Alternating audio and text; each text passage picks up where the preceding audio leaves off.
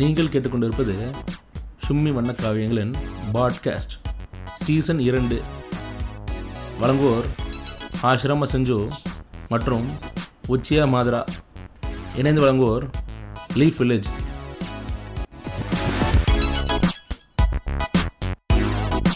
வணக்கம், நான் உங்கள் ஹாஷிராமா செஞ்சு. இன்னைக்கு மறுபடியும் ஒரு அருமையான ஒரு எபிசோடில் நம்ம கூட ககாஷி சென்சையும் அப்புறம் என்னோட உடன் பிறந்த தம்பி ஆகிய நருட்டோ கேரக்டரிஸ்டிக்ஸ் படி சொல்றேன்ப்பா, தப்பா எடுத்துக்காதீங்க. டோபிராமா செஞ்சும் இணைஞ்சிருக்காரு. வணக்கம் டோபிராமா. வணக்கம் ககாஷி. வணக்கம். வணக்கம். ஸோ திருட்டு தாயலித்தனம் ஒரு பார்வை அப்படிங்கிற இந்த இதுல நம்ம பல்வேறு விதமான நம்மளை சுத்தி நடக்கிற நம்மளை ஃபினான்ஷியலாகவும் நம்மளை எமோஷனலாகவும் அட்டாக் பண்ணக்கூடிய பல திருட்டுத்தனத்தை, நம்மளை சுத்தி நடக்கக்கூடிய சூழ்ச்சி வேலைகள், அது எம்எல்எம்மா இருக்கட்டும், இல்லைன்னா ஒரு வெல் ஸ்கீம்டு இந்த படங்கள்ல பார்த்துருப்போம்ல, அது என்ன படம், அது சதுரங்க வேட்டை படத்துல பார்த்த மாதிரி ஒரு விஷயமா இருக்கலாம். அது என்ன ஏது, அது ஒரு கிரவுண்ட் ரியாலிட்டில இருந்து ஒரு ஓப்பனான ஒரு பார்வை. ஒயிட் கலர் கிரைம்ஸ் அப்படிங்கறது அதுதான், அதையும் அது சுற்றி அது சார்ந்த விஷயங்கள் அப்படின்னு பாக்குறோம். முதல்ல டோபிராமா ஆரம்பிங்க. இப்ப எனக்கு தெரிஞ்சு மக்கள் பெரும்பான்மையா பாதிக்கப்பட்டிருக்கிற ஒரு ஒயிட் காலர் கிரைம் அப்படின்னா அது மோடிஜி ஆட்சிக்கு வந்ததுதான் சொல்ல முடியும். ஆமா, உண்மைதான். ஏன்னா நான் அதை புளுத்தி விடுவேன், இதை ஊம்பி விடுவேன், புண்டை நம்மள ஊம்ப கொடுத்துக்கிட்டு. ஆமா, உண்மைதான். ஏமாத்தி வந்தாங்கிறத விட ஆசை காட்டி வந்தாங்கிறது தான் உண்மை. ரெண்டாவது மதத்தை காமிச்சு நான் அதான் இப்ப இந்த ஏமாத்துறதுக்கு ஆசைதான் காரணம், இல்லைன்னா நம்ம உள்ள இருக்கிற அறியாம தான் காரணம்னா அதுக்கு மோடி தான் ஜீனியஸ் ஏமாத்துறதுல. அப்படியே கீழ்மட்டத்துல வந்தோம்னா சீட்டு கட்டு விளையாடுறது, ஆன்லைன் ரம்மி, அப்புறம் மரச்சக்கு எண்ணெய் வியாபாரம் பண்ணலாம் வாங்க ஒருவே, நம்ம பெனாயில் பெட்ரோலை வித்து நம்ம தமிழர்களுடைய இதெல்லாம் இது நடந்துகிட்டு தான் இருக்கு, ஒரு பக்கம் நடந்துகிட்டு தான் இருக்கு. நம்ம மரச்சக்கு எண்ணெய் விற்கலாம், ஆரோக்கியமாக நம்ம வாழலாம் சொல்லி ஓலுவத்து கூட்டி போய் நல்லா வேலை செஞ்சுட்டு இருந்தோம்னா குனி வச்சு சுத்தடிக்கிறது, அந்த மாதிரி நிறைய இருக்கு. போக பேசுவோம். ஒரு நல்ல நிறுவனத்துல வேலை செஞ்சுட்டு இருப்பாரு அவர், என்ன ஒரு கார்பரேட் கைக்கூலியா இருக்கீங்க, வாங்க பிச்சை எடுக்கலாம் ரோட்ல மரச்சக்கனை செஞ்சு அப்படிங்கிற மாதிரி கூட்டு போயிடுறது இல்லைங்களா? இல்லப்ப மத்த எண்ணெய் யூஸ் பண்றவன்லாம் முட்டா புண்டை, இவன் மரச்சக்கு எண்ணெய் அரைச்சி யூஸ் பண்றது இவன் தான் உலகத்திலேயே பியூர் கூதி அப்படின்னு அவன் நினைச்சுக்கிட்டு போய் ஏமாந்து போயிருதுன்னு வைங்களேன். அந்த மரச்சக்கு எண்ணெய் 400 ரூபா கொடுத்து வாங்க சொல்லுவானுங்க. சரி, இது ஒரு அருமையான ஓப்பனிங் ஸ்டேட்மெண்ட். நீங்க சொல்லுங்க ககாஷி ஹாட்டகே. இல்ல, ஒரு மரச்சக்கு எண்ணெய் டோபிராமா சொல்ற மாதிரி அது கூட அவன் ஏதாவது சம்பாதிச்சு ஏதோ ஒரு மூலதனம் இருக்கு, அது கமாடிட்டி வெளியே போகுது. எம்எல்எம் இதெல்லாம் பாத்தீங்கன்னா நம்ம தலையிலே அதை மிளகா அரைச்சி அந்த ப்ராடக்ட கட்டி விட்டு, ப்ராடக்டோட ஒரு செல்லிங்னா என்ன, ஒரு சேல்னா என்ன, ஒரு உற்பத்தி இருக்கணும், அந்த உற்பத்தி சந்தைப்படுத்தப்பட்டு அது கஸ்டமர் கிட்ட போய் சேரணும், இல்லனா டிஸ்ட்ரிபியூஷனாவது இருக்கணும் இல்லையா? ஆமா டிஸ்ட்ரிபியூஷன் இருக்கு. இவன் என்ன சொல்றான், டிஸ்ட்ரிபியூஷர் தான் கஸ்டமரே. நீ வாங்கி வச்சுக்கிட்டு அதை நீ இன்னொருத்தனுக்கு கொடுத்து, இப்ப என்ன கதைனா, இப்ப நீங்க ஒரு கடை வச்சிருக்கீங்க, நீங்க ஒரு பொருள் விக்கிறீங்க, பொருள் வாங்குறவன் இதை வச்சு நீனும் உனக்கு பொருள் கொடுத்து நீங்க உங்ககிட்ட வர கஸ்டமர் எல்லாம் நீங்க கடைக்காரன் ஆக்கி விட்டீங்கன்னா நீங்க எங்க உங்க போவீங்க? இந்த எம்எல்எம்ன்றது அதுதான். இப்ப என்கிட்ட ஒருத்தன் ப்ராடக்ட் வாங்குறான், அவனை நான் சேர்த்து விடுறேன், அவன் ஒரு ப்ராடக்ட் விற்கிறான், ஒருத்தடே கடைசியில வாங்குறான்ல அவன் யாருக்கிட்ட விற்பான்? இது இந்த எண்ணெய் செக்கு அது ஓலா இருந்தாலும் அதுல ஏதோ இருக்கு, அவன் ஏதோ சம்பாதிச்சுக்கிறான், அவன் நாளைக்கு அதை வித்து விட்டு கூட நாளைக்கு அந்த இடத்த கூட வித்து விட்டுருவான், அந்த மரச்செக்கு இதை வித்துருவான், அவன்கிட்ட ஏதோ ஒரு மூலதனமாவது இருக்கு. எதுவுமே இல்லாம காத்துலயே வியாபாரம் பார்த்து காதுல ஓக்குறானுங்கல்ல இவனுக்கு. ஆக்சுவலா நீங்க சொல்றது பத்தி எது காத்துல வியாபாரம் பண்றதுன்றது நம்ம முருகதாஸ் ஐயாட்ட கேட்ட நிறைய சொல்லுவாரு இதை பத்தி, வடையா சுடுவாப்புல. இப்ப நம்ம அந்த ஏரியாவுக்கு நம்ம ஆக்சுவலா போறதுக்கு முன்னாடி பாத்தீங்கன்னா எம்எல்எம்னு சொல்லும் போதே நம்ம தவிர்க்க முடியாத ஒரு பிளேயர் பாத்தீங்கன்னா, ஏகப்பட்ட சில்லற பிளேயர்ஸ் இங்க இருந்தாலும் மிகப்பெரிய பிளேயர் பாத்தீங்கன்னா ஆம்வே தான். ஆம்வே அப்படின்றது பாத்தீங்கன்னா நம்ம ஊர்ல நிறைய பேர் ஷாம்பூல இருந்து அது சப்ளிமெண்ட் அது இதுன்னு சொல்லிட்டு லொட்டு லொஸ்க்குன்னு வித்துட்டு கிடப்பாங்க. வந்தீங்கன்னா எங்க கிட்ட சேர்ந்துருங்க, நீங்களும் சம்பாதிக்கலாம் பிரான்ஸ் அப்படின்ட்டுருவானுங்க. பட் இந்த வாரம் செக் அச்சீவ் பண்ணீங்களான்னு ஊம்புவானுங்க. ஆமா ஆமா பண்ணீங்களா? இல்ல அதுதான் சொல்றேன். இப்போ அதோட ஆக்சுவலா அது என்ன அப்படின்னு பாத்தீங்கன்னா, நீங்க சொல்ற மாதிரி ஒரு பிரமிட் ஸ்கீம் அப்படின்னு சொல்லுவாங்க இது. ஓகேவா? ஆமா ஆமா ஆமா சரியான பிரமிட் வார்த்தை. ஸ்கீம்ல பிரமிட் ஸ்கீம் அப்படின்னு அவங்க வந்து நிறைய பிரமிட் ஃபார்ம் பண்ணுங்கிறதா அவனோட டார்கெட்டா இருக்கு. எது மேல இருக்கான்ல அந்த கம்பெனி எக்ஸிக்யூட்டிவ் இருக்கான்ல, ம், ம், அவனோட ம். டார்கெட் வந்து அப்படியா இருக்கும். அதாவது ஒரு எக்ஸ்டென்சிவான பிரமிட கிரியேட் பண்ணணும். பிரதர் ஒரே நிமிஷம். இந்த பிரமிட்ல மேல இருக்கிற பூரா ப்ராட் தையிலே தான் இருப்பான் போல இருக்குது. வர்ணா சிஸ்டத்துலயும் சரி, இங்கேயும் சரி, எல்லாத்துலயும். ஆமா ஆமா ஆமா ஆமா ஆரம்பம். அதே மாதிரி நல்லா யோசிச்சு பாத்தீங்கன்னா கீழே அதை நம்பிட்டு உட்காந்துருக்க எல்லாருமே முட்டா தாயிலையா இருப்பான் ஆமா ஆமா எல்லா ஆமா இதுலயும். ஆமா அதான் அந்த பிரம்மா தலையில இருந்து வந்தாலும் சரி எல்லாமே அப்படிதான். சரி ஓகே. அது இப்போ இந்த லாஜிக்ல என்ன பிரச்சனை அப்படி இருக்குன்னு நீங்க பாத்தீங்கன்னா, அவன் ஒரு பிரமிட வந்து ஸ்டார்ட் பண்றான். அதாவது நீங்க வரீங்க, உங்களுக்கு லெஃப்ட் ரைட்னு 2 பேரை பிடிக்கணும்ன்றான். ஓகேவா? அந்த left right leg left leg.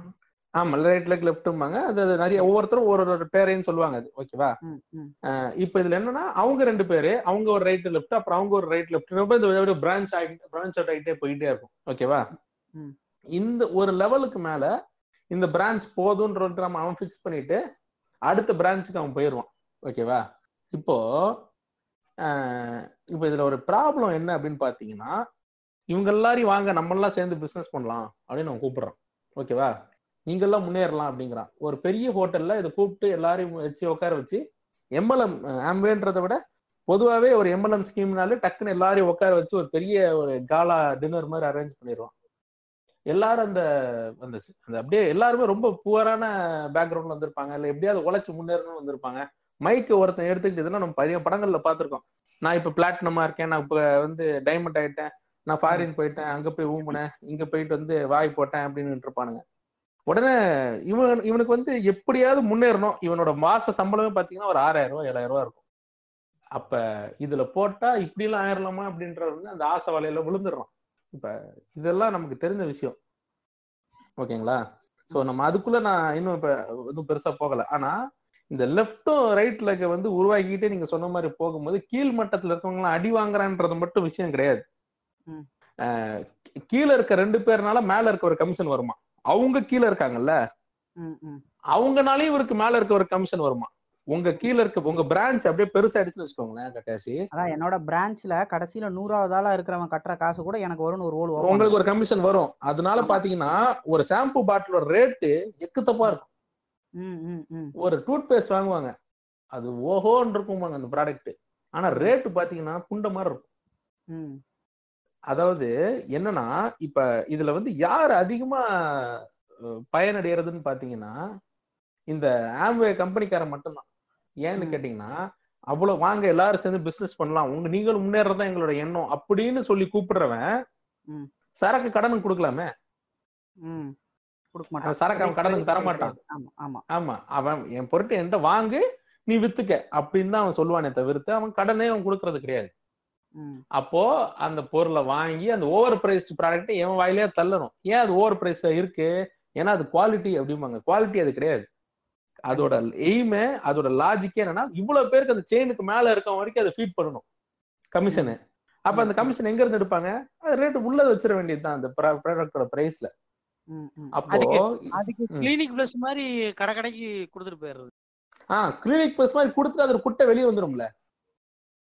இல்ல கிளினிக் பிளஸ் மாதிரி இந்த ஜெனரலான ப்ராடக்ட்டுங்களோட அதுனால போட்டியே போட முடியாது. அதனாலதான் கிடைக்கும். அவன் அது வெளியே கொடுத்துட்டானா அவனை நம்பி இருக்க பிரமிட்ல இருக்கவன அவனை வெட்ட வந்துருவான். ஆமா அது. ஆனா அதோட லாஜிக் இதுல என்ன அப்படின்னு பாத்தீங்கன்னா அது எவ்வளவு பெரிய திருட்டு தாயல் கம்பெனி அப்படின்னு நீங்க புரிஞ்சுக்கணும். அப்படின்னா ஆம்வேக்கு எதிரா ரெகுலரா வந்து ஏகப்பட்ட இன்வெஸ்டிகேட்டிவ் ஜேர்னலிசம் அப்படி இப்படின்னு நிறைய நடக்குது. ஆம்வே வந்து ஒரு பிரமிட் ஸ்கீமாக இருந்தாலும் இன்ன வரைக்கும் ஏன் இருக்குன்றதை நீங்க யோசிச்சு பார்க்கணும். எந்த ஒரு பிரமிட் ஸ்கீமும் ரொம்ப நாள் லாஸ்ட் பண்றது கிடையாது, ரொம்ப நாள் லாஸ்ட் ஆகுறது கிடையாது.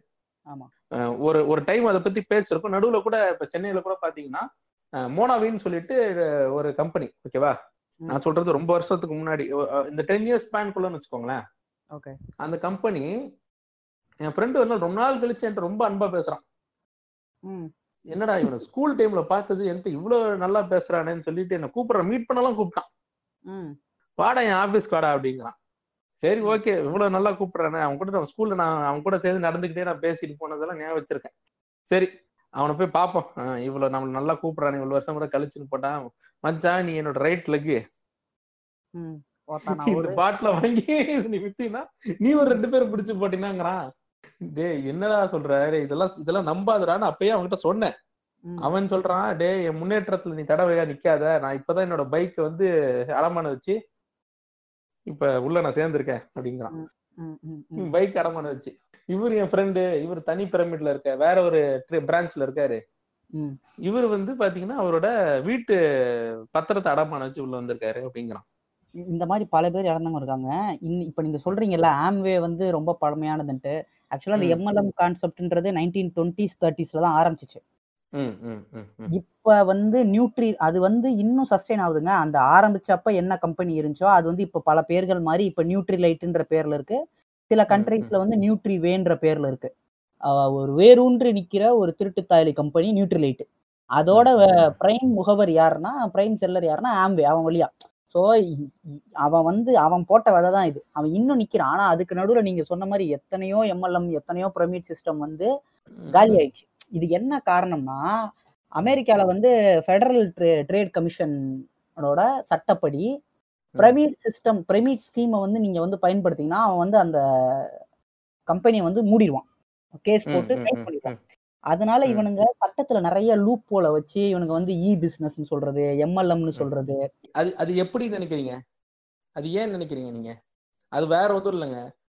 ரிச்சர்ட் டெவோஸும் இன்னொருத்தரும் சேர்ந்து ஆரம்பிக்கப்படுற கம்பெனி தான் பாத்தீங்கன்னா அந்த 50s 60s டைம்ல வந்து ஆரம்பிக்கிற கம்பெனி தான் பாத்தீங்கன்னா ஆம்வே அப்படிங்கிறது. ஓகேங்களா? ஸோ ரிச்சர்ட் டெவோஸ் அப்படிங்கிற பேர் பார்த்தா இது எங்கேயோ கேள்விப்பட்ட மாதிரியே இருக்கு அப்படின்ற மாதிரி இருக்கும்னு பாத்தீங்கன்னா ட்ரம்ப் அட்மினிஸ்ட்ரேஷன்ல பெட்சி டெவோஸ் அப்படின்னு ஒருத்தவங்க இருக்காங்க. அவங்க வந்து United States secretary of education அப்படி இருக்காங்க. எஜுகேஷன் டிபார்ட்மெண்ட் அவங்க கிட்ட தான் இருக்கு. ஓகேங்களா? ஸோ அவங்க வந்து அந்த காலத்துல இருந்தே வந்து ரிப்பப்ளிகன் பார்ட்டியில இருக்க இவங்க ஃபேமிலி இது. ஸோ ரொம்ப முக்கியமான கை இவங்க, கவர்மெண்ட்டோட கனெக்ட் ஆயிருக்காங்க.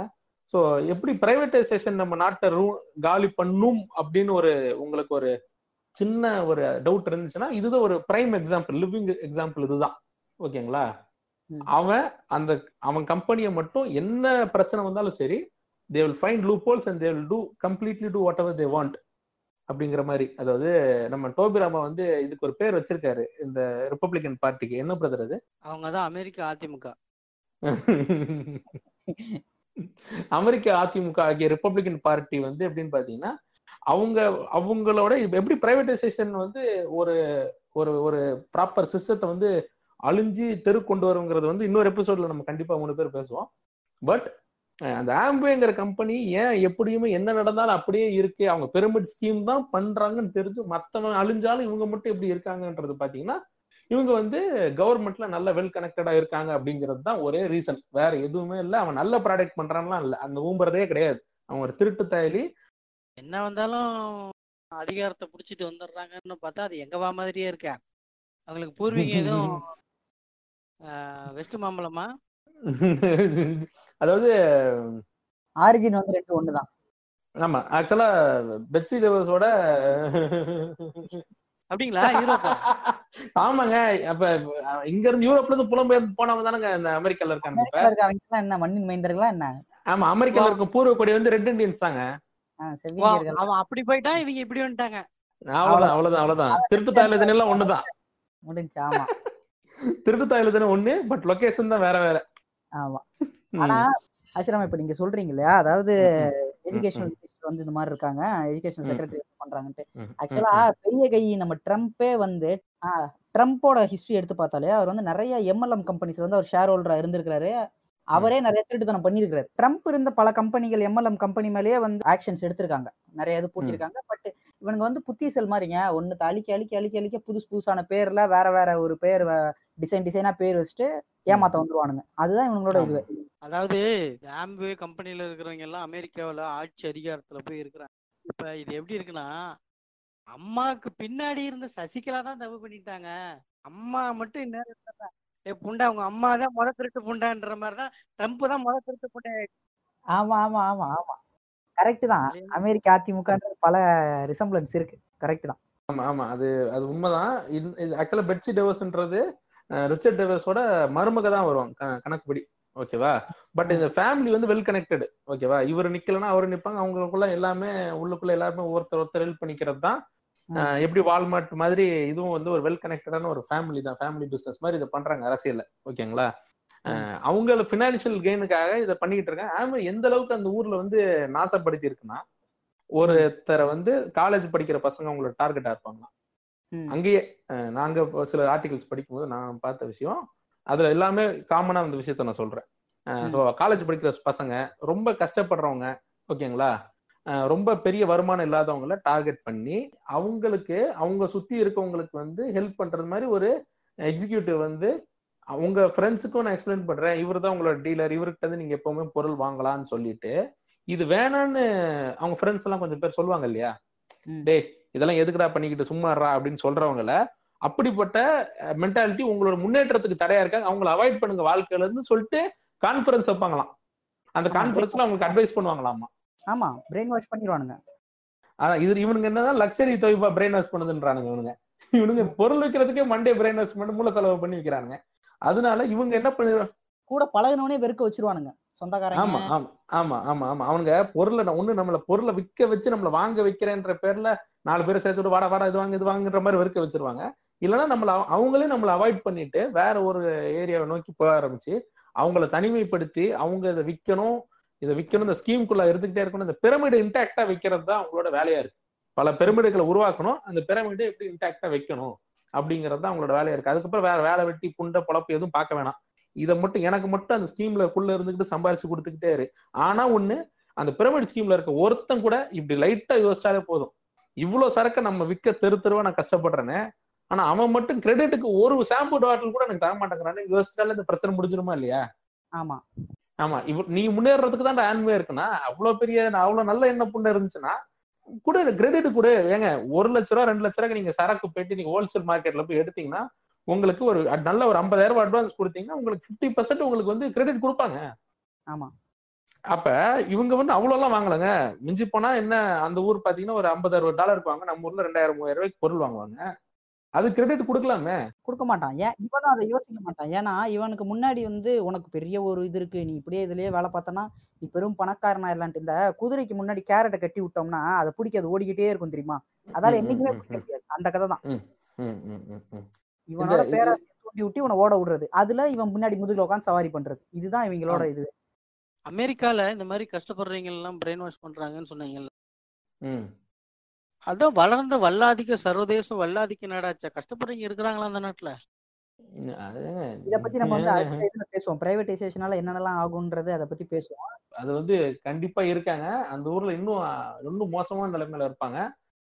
ஏன் அப்படி இருக்காங்கன்னா, பெட்சி டெவோஸ் மாதிரி அவங்க குடும்பங்கள், டெவோஸோட குடும்பங்கள் இருக்கனாலதான் அப்படி இருக்காங்க. ட்ரம்ப்போட குடும்பம் அமெரிக்க வரலாறுல பொருளாதார வரலாறு லைட்டா பாத்தீங்கன்னாலே அந்த கேபிட்டலிஸ்ட் பன்றிகள் இருக்கனாலதான் இப்படி ஆச்சு அப்படின்றது உங்களுக்கு உண்மையாவே தெளிவா தெரியும். நீங்க சொல்றத பார்த்தா அங்க ஏதோ ஒரு குறிப்பிட்ட ஆளுங்க மட்டும்தான் பெரிய பணக்காரனா இருக்கிற மாதிரியும் நிறைய பேர் ஹோம்லெஸ்ஸா இருக்கிற மாதிரியும் சொல்றீங்களா? இல்லன்றீங்களா? இருக்காங்கன்றீங்களா? பிரதர், கேபிட்டலிஸ்டிக் கண்ட்ரி ரோடு போட்டு தருது, தண்ணி கொடுக்குது, ஏகப்பட்ட இது செய்யுது பிரதர். ஓசியா பண்ணதா என்ன ஊம்ப விட்டுறது கடைசி எல்லாரையும் டாக்ஸ் போட்டு ஓலோல் நோக்குதுல குனிய வச்சு சப்சிடி எல்லாம் கொடுக்குறானா என்ன, எல்லாத்துக்கும் புடிச்சு கோமணத்தோட உருவிட்டு விட்டுறான். ஆமா, அதுவும் அதாவது கேபிட்டலிசமே நீங்க என்னன்னு கேட்டீங்கன்னா, அதாவது நம்ம முருகதாஸ் ஐயாவோட பெரிய இதெல்லாம் பாத்தீங்கன்னா, கம்யூனிசம் என்னம்மா இட்லிமான்ற மாதிரி நீ சாப்பிட்டதுக்கு அப்புறம் உனக்கு பசிச்ச அப்புறம் இருக்க எல்லா இட்லியும் வேற ஒருத்தன் இதாம கம்யூனிசம் சொல்ற மாதிரி உட்காந்து அத்தனை வருஷம் வந்து அவர் வந்து மூலதனம் எழுதினாரு, அவர் வந்து கிறுக்கு குதியவர் இட்லியில வதக்கிட்டு போயிட்டாப்ல. அதான் சொல்றேன். அப்போ அப்படின்ற மாதிரி நான் என்ன சொல்றேன்னா, கேபிட்டலிசமே ஒரு பிரமிட் ஸ்கீம் தான்றேன். ஆமா ஆமா ஆமா, அந்த ஸ்கீமுக்குள்ள நீங்க இருக்கிறதுக்கு உழைக்கலாம். அதான் ஒரு வெல் டிசைன் வெல் ஸ்ட்ரக்சரான ஒரு பிரமிட் சிஸ்டம், பிரமிட் ஸ்கீம். அதுல உழைக்கலாம நீங்க இருந்தீங்கன்னா மேல இருக்கவருக்கும் கீழே இருக்க உங்களுக்கு பிரயோஜனம் இல்லை, நீங்க பிரமிடை விட்டு தூக்க எறியப்படுவீர்கள் நீங்க. அவ்வளவுதான் விஷயம். ஆமா, இப்ப இதே மாதிரி எம்எல்எம் மட்டும்தான் ஏமாத்துறதா அப்படின்னு பாத்தீங்கன்னா கண்டிப்பா கிடையாது. எம்எல்எம் மாதிரி பல விதமா பல டிசைனா இருக்கு. நம்ம டோபிராமா கூட ஈமு கோழியை பத்தி பேசிக்கிட்டு இருந்தாரு. இப்ப ஈமு கோழின்னு சொல்லி ஒரு 4-5 வருஷத்துக்கு முன்னாடி ஒரு பெரிய இது நடந்துச்சு ஏமாற்று. ஈமு கோழின்னாவே அதுக்கு ஃபேமஸ் யாருன்னா நம்ம கொங்கு நாடு கவுண்டர்கள் தான். ஐயோ என்னப்பா ஜாதி பேரை சொல்றீங்க, ஜாதி அப்படிலாம் இல்லை. நம்ம ஏமாந்தா நம்ம கவுண்டனா ஏமாந்தான்னு சொல்ல முடியும். கோழி பண்ண போடுறேன், ஈமு கோழி பண்ண போடுறேன், அந்த முட்டையை வாங்குறேன். அதாவது அவனே கோழி பண்ண போடுவானா. அதாவது கோழி பண்ண தேவையான பொருளுக்கு கொடுத்துருவோம், நீங்க இன்வெஸ்ட் பண்ணி அந்த கோழி பண்ணைக்கு வந்து கோழி அந்த தீவனத்தெல்லாம் கொடுப்போம், நீங்க வளர்த்து அந்த முட்டையை மட்டும் கொடுக்குறோம், அந்த முட்டையை நாங்க அதிக விலைக்கு எடுத்துக்குவோம் அப்படின்னு சொல்லி, அப்புறம் அதோட இறகு வந்து மெடிசின் இப்படி எல்லாம் சொல்லி ஓலோத்தாங்க. பல கோடி போகும் அப்படி காசு கொடுத்து பண்ண. அப்புறம் திடீர்னு எங்க பார்த்தாலும் வெறும் ஈமு கோழி விளம்பரமா இருக்கும். திடீர்னு ஒரு நாள் வாங்கின பணத்தெல்லாம் தூக்கிட்டு ஓடிட்டேன். இல்ல ஆக்சுவலா அந்த ஈமு கோழி அவன் வந்து அந்த இன்குபேட்டர், அந்த ஈமு கோழி வந்து அடகாக்குற இன்குபேட்டர் அதுவே பல லட்சம். அந்த மிஷின்லாம் நம்மள வாங்க சொல்லுவான். இதெல்லாம் இன்வெஸ்ட்மெண்ட்டுங்க. நீங்க இதை வந்து 2 மாசத்துல எடுத்துடலாம், அது முட்டையா பொரிச்சு தள்ளணும், அது கறி அவ்வளவு சுவையா இருக்கும் அப்படின்லாம் வந்து விளம்பரம் பண்ணானுங்க. அது இன்னுமே வந்துங்க, நான் ஜேர்னலிஸ்ட் ஃபீல்டில் இருக்கிறனால நான் பல இடங்களுக்கு போய் இது மாதிரி இந்த ஸ்டோரி ஒரு தடவை கவர் பண்ண போகும்போது இன்னைக்குமே வந்து ஒரு டோபிராமா சொல்ற மாதிரி கோயம்புத்தூரை சுத்தி பல விவசாயிகள் வந்து கையேறு நிலையில இருக்கிறானுங்க. அவங்களோட மொத்த சேமிப்பையும் பல பேர்லாம் வந்து அவன்கிட்ட ஒரு 3 இடம் இருக்குன்னா ஒரு 2 இடத்த வித்து அதுல இருக்கிற காசு ஈமு கோழி வாங்கி அந்த ஒரு இடத்துல போட்டு இருக்க உள்ளதும் போச்சுடான்ற மாதிரி இன்னுமே வந்து மீள முடியாத நிலைமையில பல விவசாயிகள் இருக்கிறாங்க. இந்த புண்டாமனுக்கு விவசாயின்னு வச்சு சினிமால கையடிக்கிறானுங்களே, இத பேசணும் அவனுங்க. எப்படிலாம் வந்து விவசாயிங்க வந்து இப்பெல்லாம் ஏமாத்தினானுங்க, இதை அவனாவது பேசுவானா? பேச மாட்டான். ஏன்னா அதுக்கு விளம்பரம் பேசுவாங்க இல்லையா? ஈமு கோழி கோழி பீனா ரொம்ப சின்னதா இருக்கும். கார்பரேட் கோலா கம்பெனி அப்படின்னா பெருசு அளவுல அடிக்கும். கோலா கம்பெனி எப்படி இருக்கு? கேட்கவே சூப்பரா இருக்கு. நம்ம ரத்தத்தை உரியறான்டா, நம்ம ரத்தத்தை உறிஞ்சு தண்ணிய எடுக்கிறான்டா, அவங்க தெரியுமா அப்படின்னா கேட்ட உடனே ஒரு வெறி ஆகும். அதை விட்டு ஈமு கோழி கோழி பீச்சுன்னா எவன் கேட்பான்? நீ ஏமாந்துட்டடா, அதை ஏன்டா பெருசா பேசிக்கிட்டு இருக்காமா? ஏங்க என்னோட மச்சாங்க, சொந்த மச்சாங்க, அவர் துபாயில இருந்து வேலை பார்த்துட்டு வந்தாரு சரிங்களா. அவர் வந்து இங்க வந்து அவர் வந்த நேரத்துல இந்த ஈமு கோழி எல்லாம் வந்து நல்லா பீக்ல இருந்துச்சு. அவர் வந்து என்ன பண்ணாரு, எங்க அப்பாவை கூப்பிட்டு இதை போய் பார்ப்போம் வாங்கிட்டு வருவோம் அப்படின்ட்டு தர்மபுரி போறாங்க. தர்மபுரியில நிறைய பண்ணைங்க இருந்துச்சு. அவங்க போகும்போது ஒரு 2-3 இதுக்கெல்லாம் போயிருக்காங்க. எங்க அப்பாவுக்கு லேசா வந்து கொஞ்சம் டவுட்டா இருந்திருக்கு. இது வந்து இப்ப ஜெனரலைஸ் ஆயிருந்துச்சுன்னா, ஈமு கோழி வந்து சமூகத்துல கலந்துருந்துச்சுன்னா நம்ம ஆளுங்க என்ன தெரியுமா பண்ணிருப்பானுங்க? எப்பா கருப்புசாமி என் பிள்ளைக்கு வந்து இந்த மாதிரி இது பண்ணி கொடுத்துட்டேன்னா நான் உனக்கு ஒரு ஈமு கோழி வெட்டுறப்பான்னு வேண்டுதல் வைக்க ஆரம்பிச்சிருப்பானுங்க. வச்சானுங்களா? எவனும் வைக்கல. அப்பவே தெரிஞ்சிச்சு இது வந்து சாதாரண மக்களுக்கு, சாமானிய மக்களுக்கு நடுவில் அது கலக்கல. நீ இந்த கறி சாப்பிட்டு பாத்தியான்னு. மதுரையில வந்து அம்மா மெஸ்ல எல்லாம் வந்து ஈமு கோழி பிரியாணி எல்லாம் போட்டானுங்க. போய் சாப்பிட்டவங்களாம் வந்து வெறி எடுத்து வெளியே வந்தானுங்க. இருக்கு, அது கடிக்கவே முடியல அப்படின்ட்டு.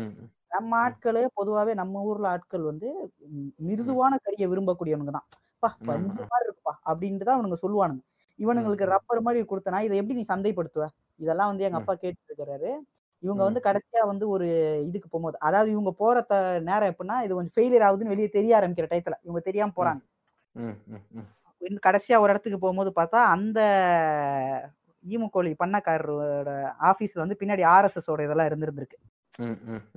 ஓகேவா? எங்க அப்பா வந்து அவரோட சின்ன வயசுல அவர் வந்து RSS சக்கால வந்து கராட்டே பிராக்டிஸ் எல்லாம் கொடுத்துருக்காரு. அவர் வந்து அப்படி நான் இந்த மாதிரிலாம் இருந்திருக்காங்க, RSS எல்லாம் இருந்திருக்கேன்னு எங்க அப்பா எல்லாம் சொன்ன உடனே அவர் வந்து ஏங்க நீங்க பார்த்தா இப்படி இருக்கீங்க, இதெல்லாம் ரொம்ப ஃபெயிலியர் ஆயிட்டு இருக்கு, நாங்களே யார்ட்டையாவது வித்து விட்டா போதுன்ற மாதிரி இருக்கும் அப்படின்னு சொல்லி ஒரு சங்கி ஹெல்ப் பண்ணி காப்பாற்றி விட்டுருக்காரு. உண்மையை ஒத்துக்கணும்ல, சங்கிக்குள்ள அண்டர்ஸ்டாண்டிங் இருக்கதானே செய்யும். நம்ம லைஃப்ல இருந்து ஒரு 6-7 வருஷத்துக்கு கழிச்சுட்டா நம்மளே சங்கிதான்.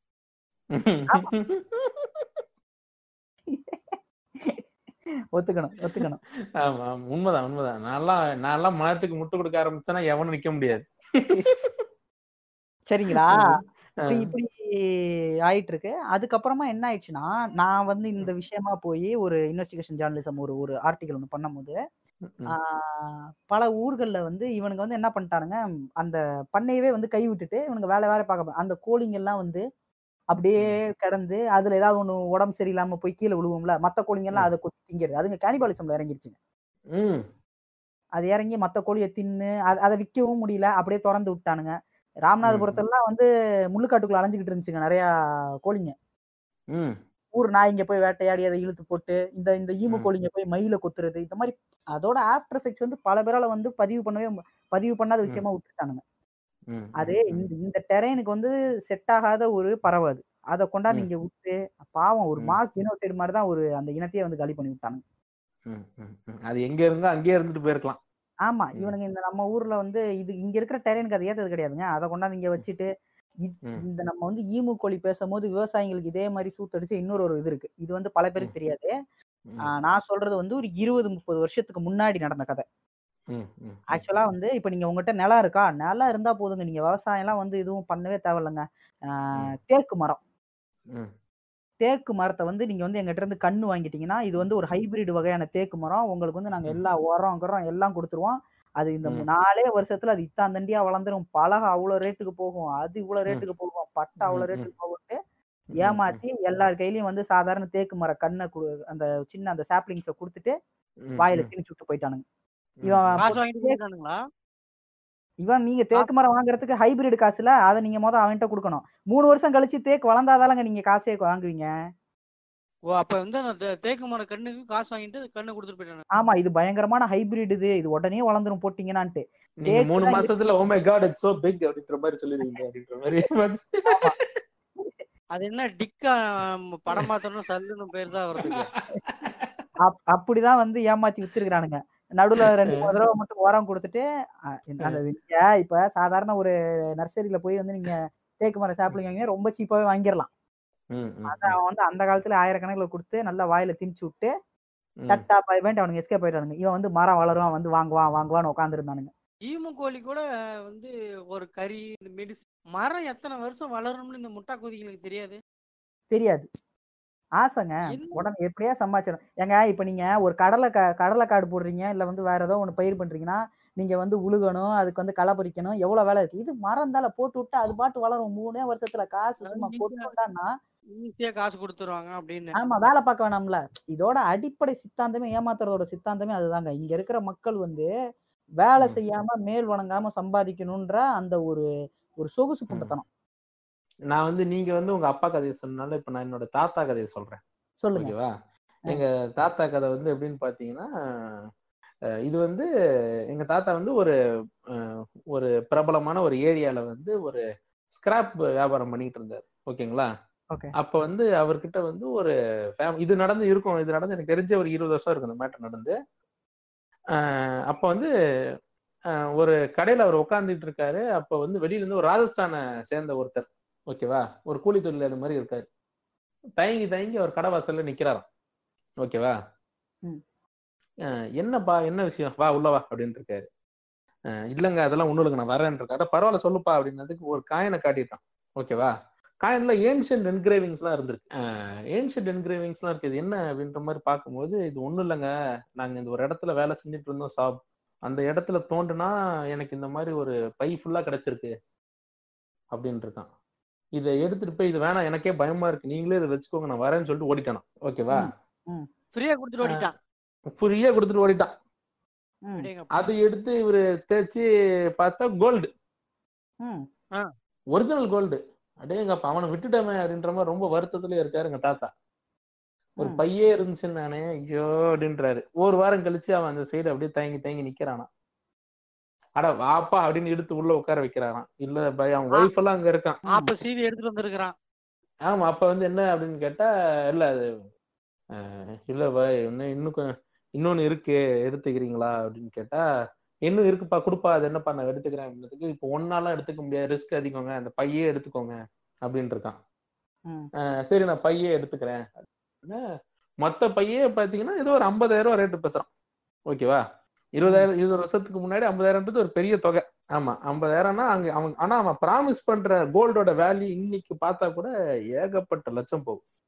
சரி அன்னைக்கே பல லட்சம் வேல்யூன்னு வச்சுக்கோங்களேன்.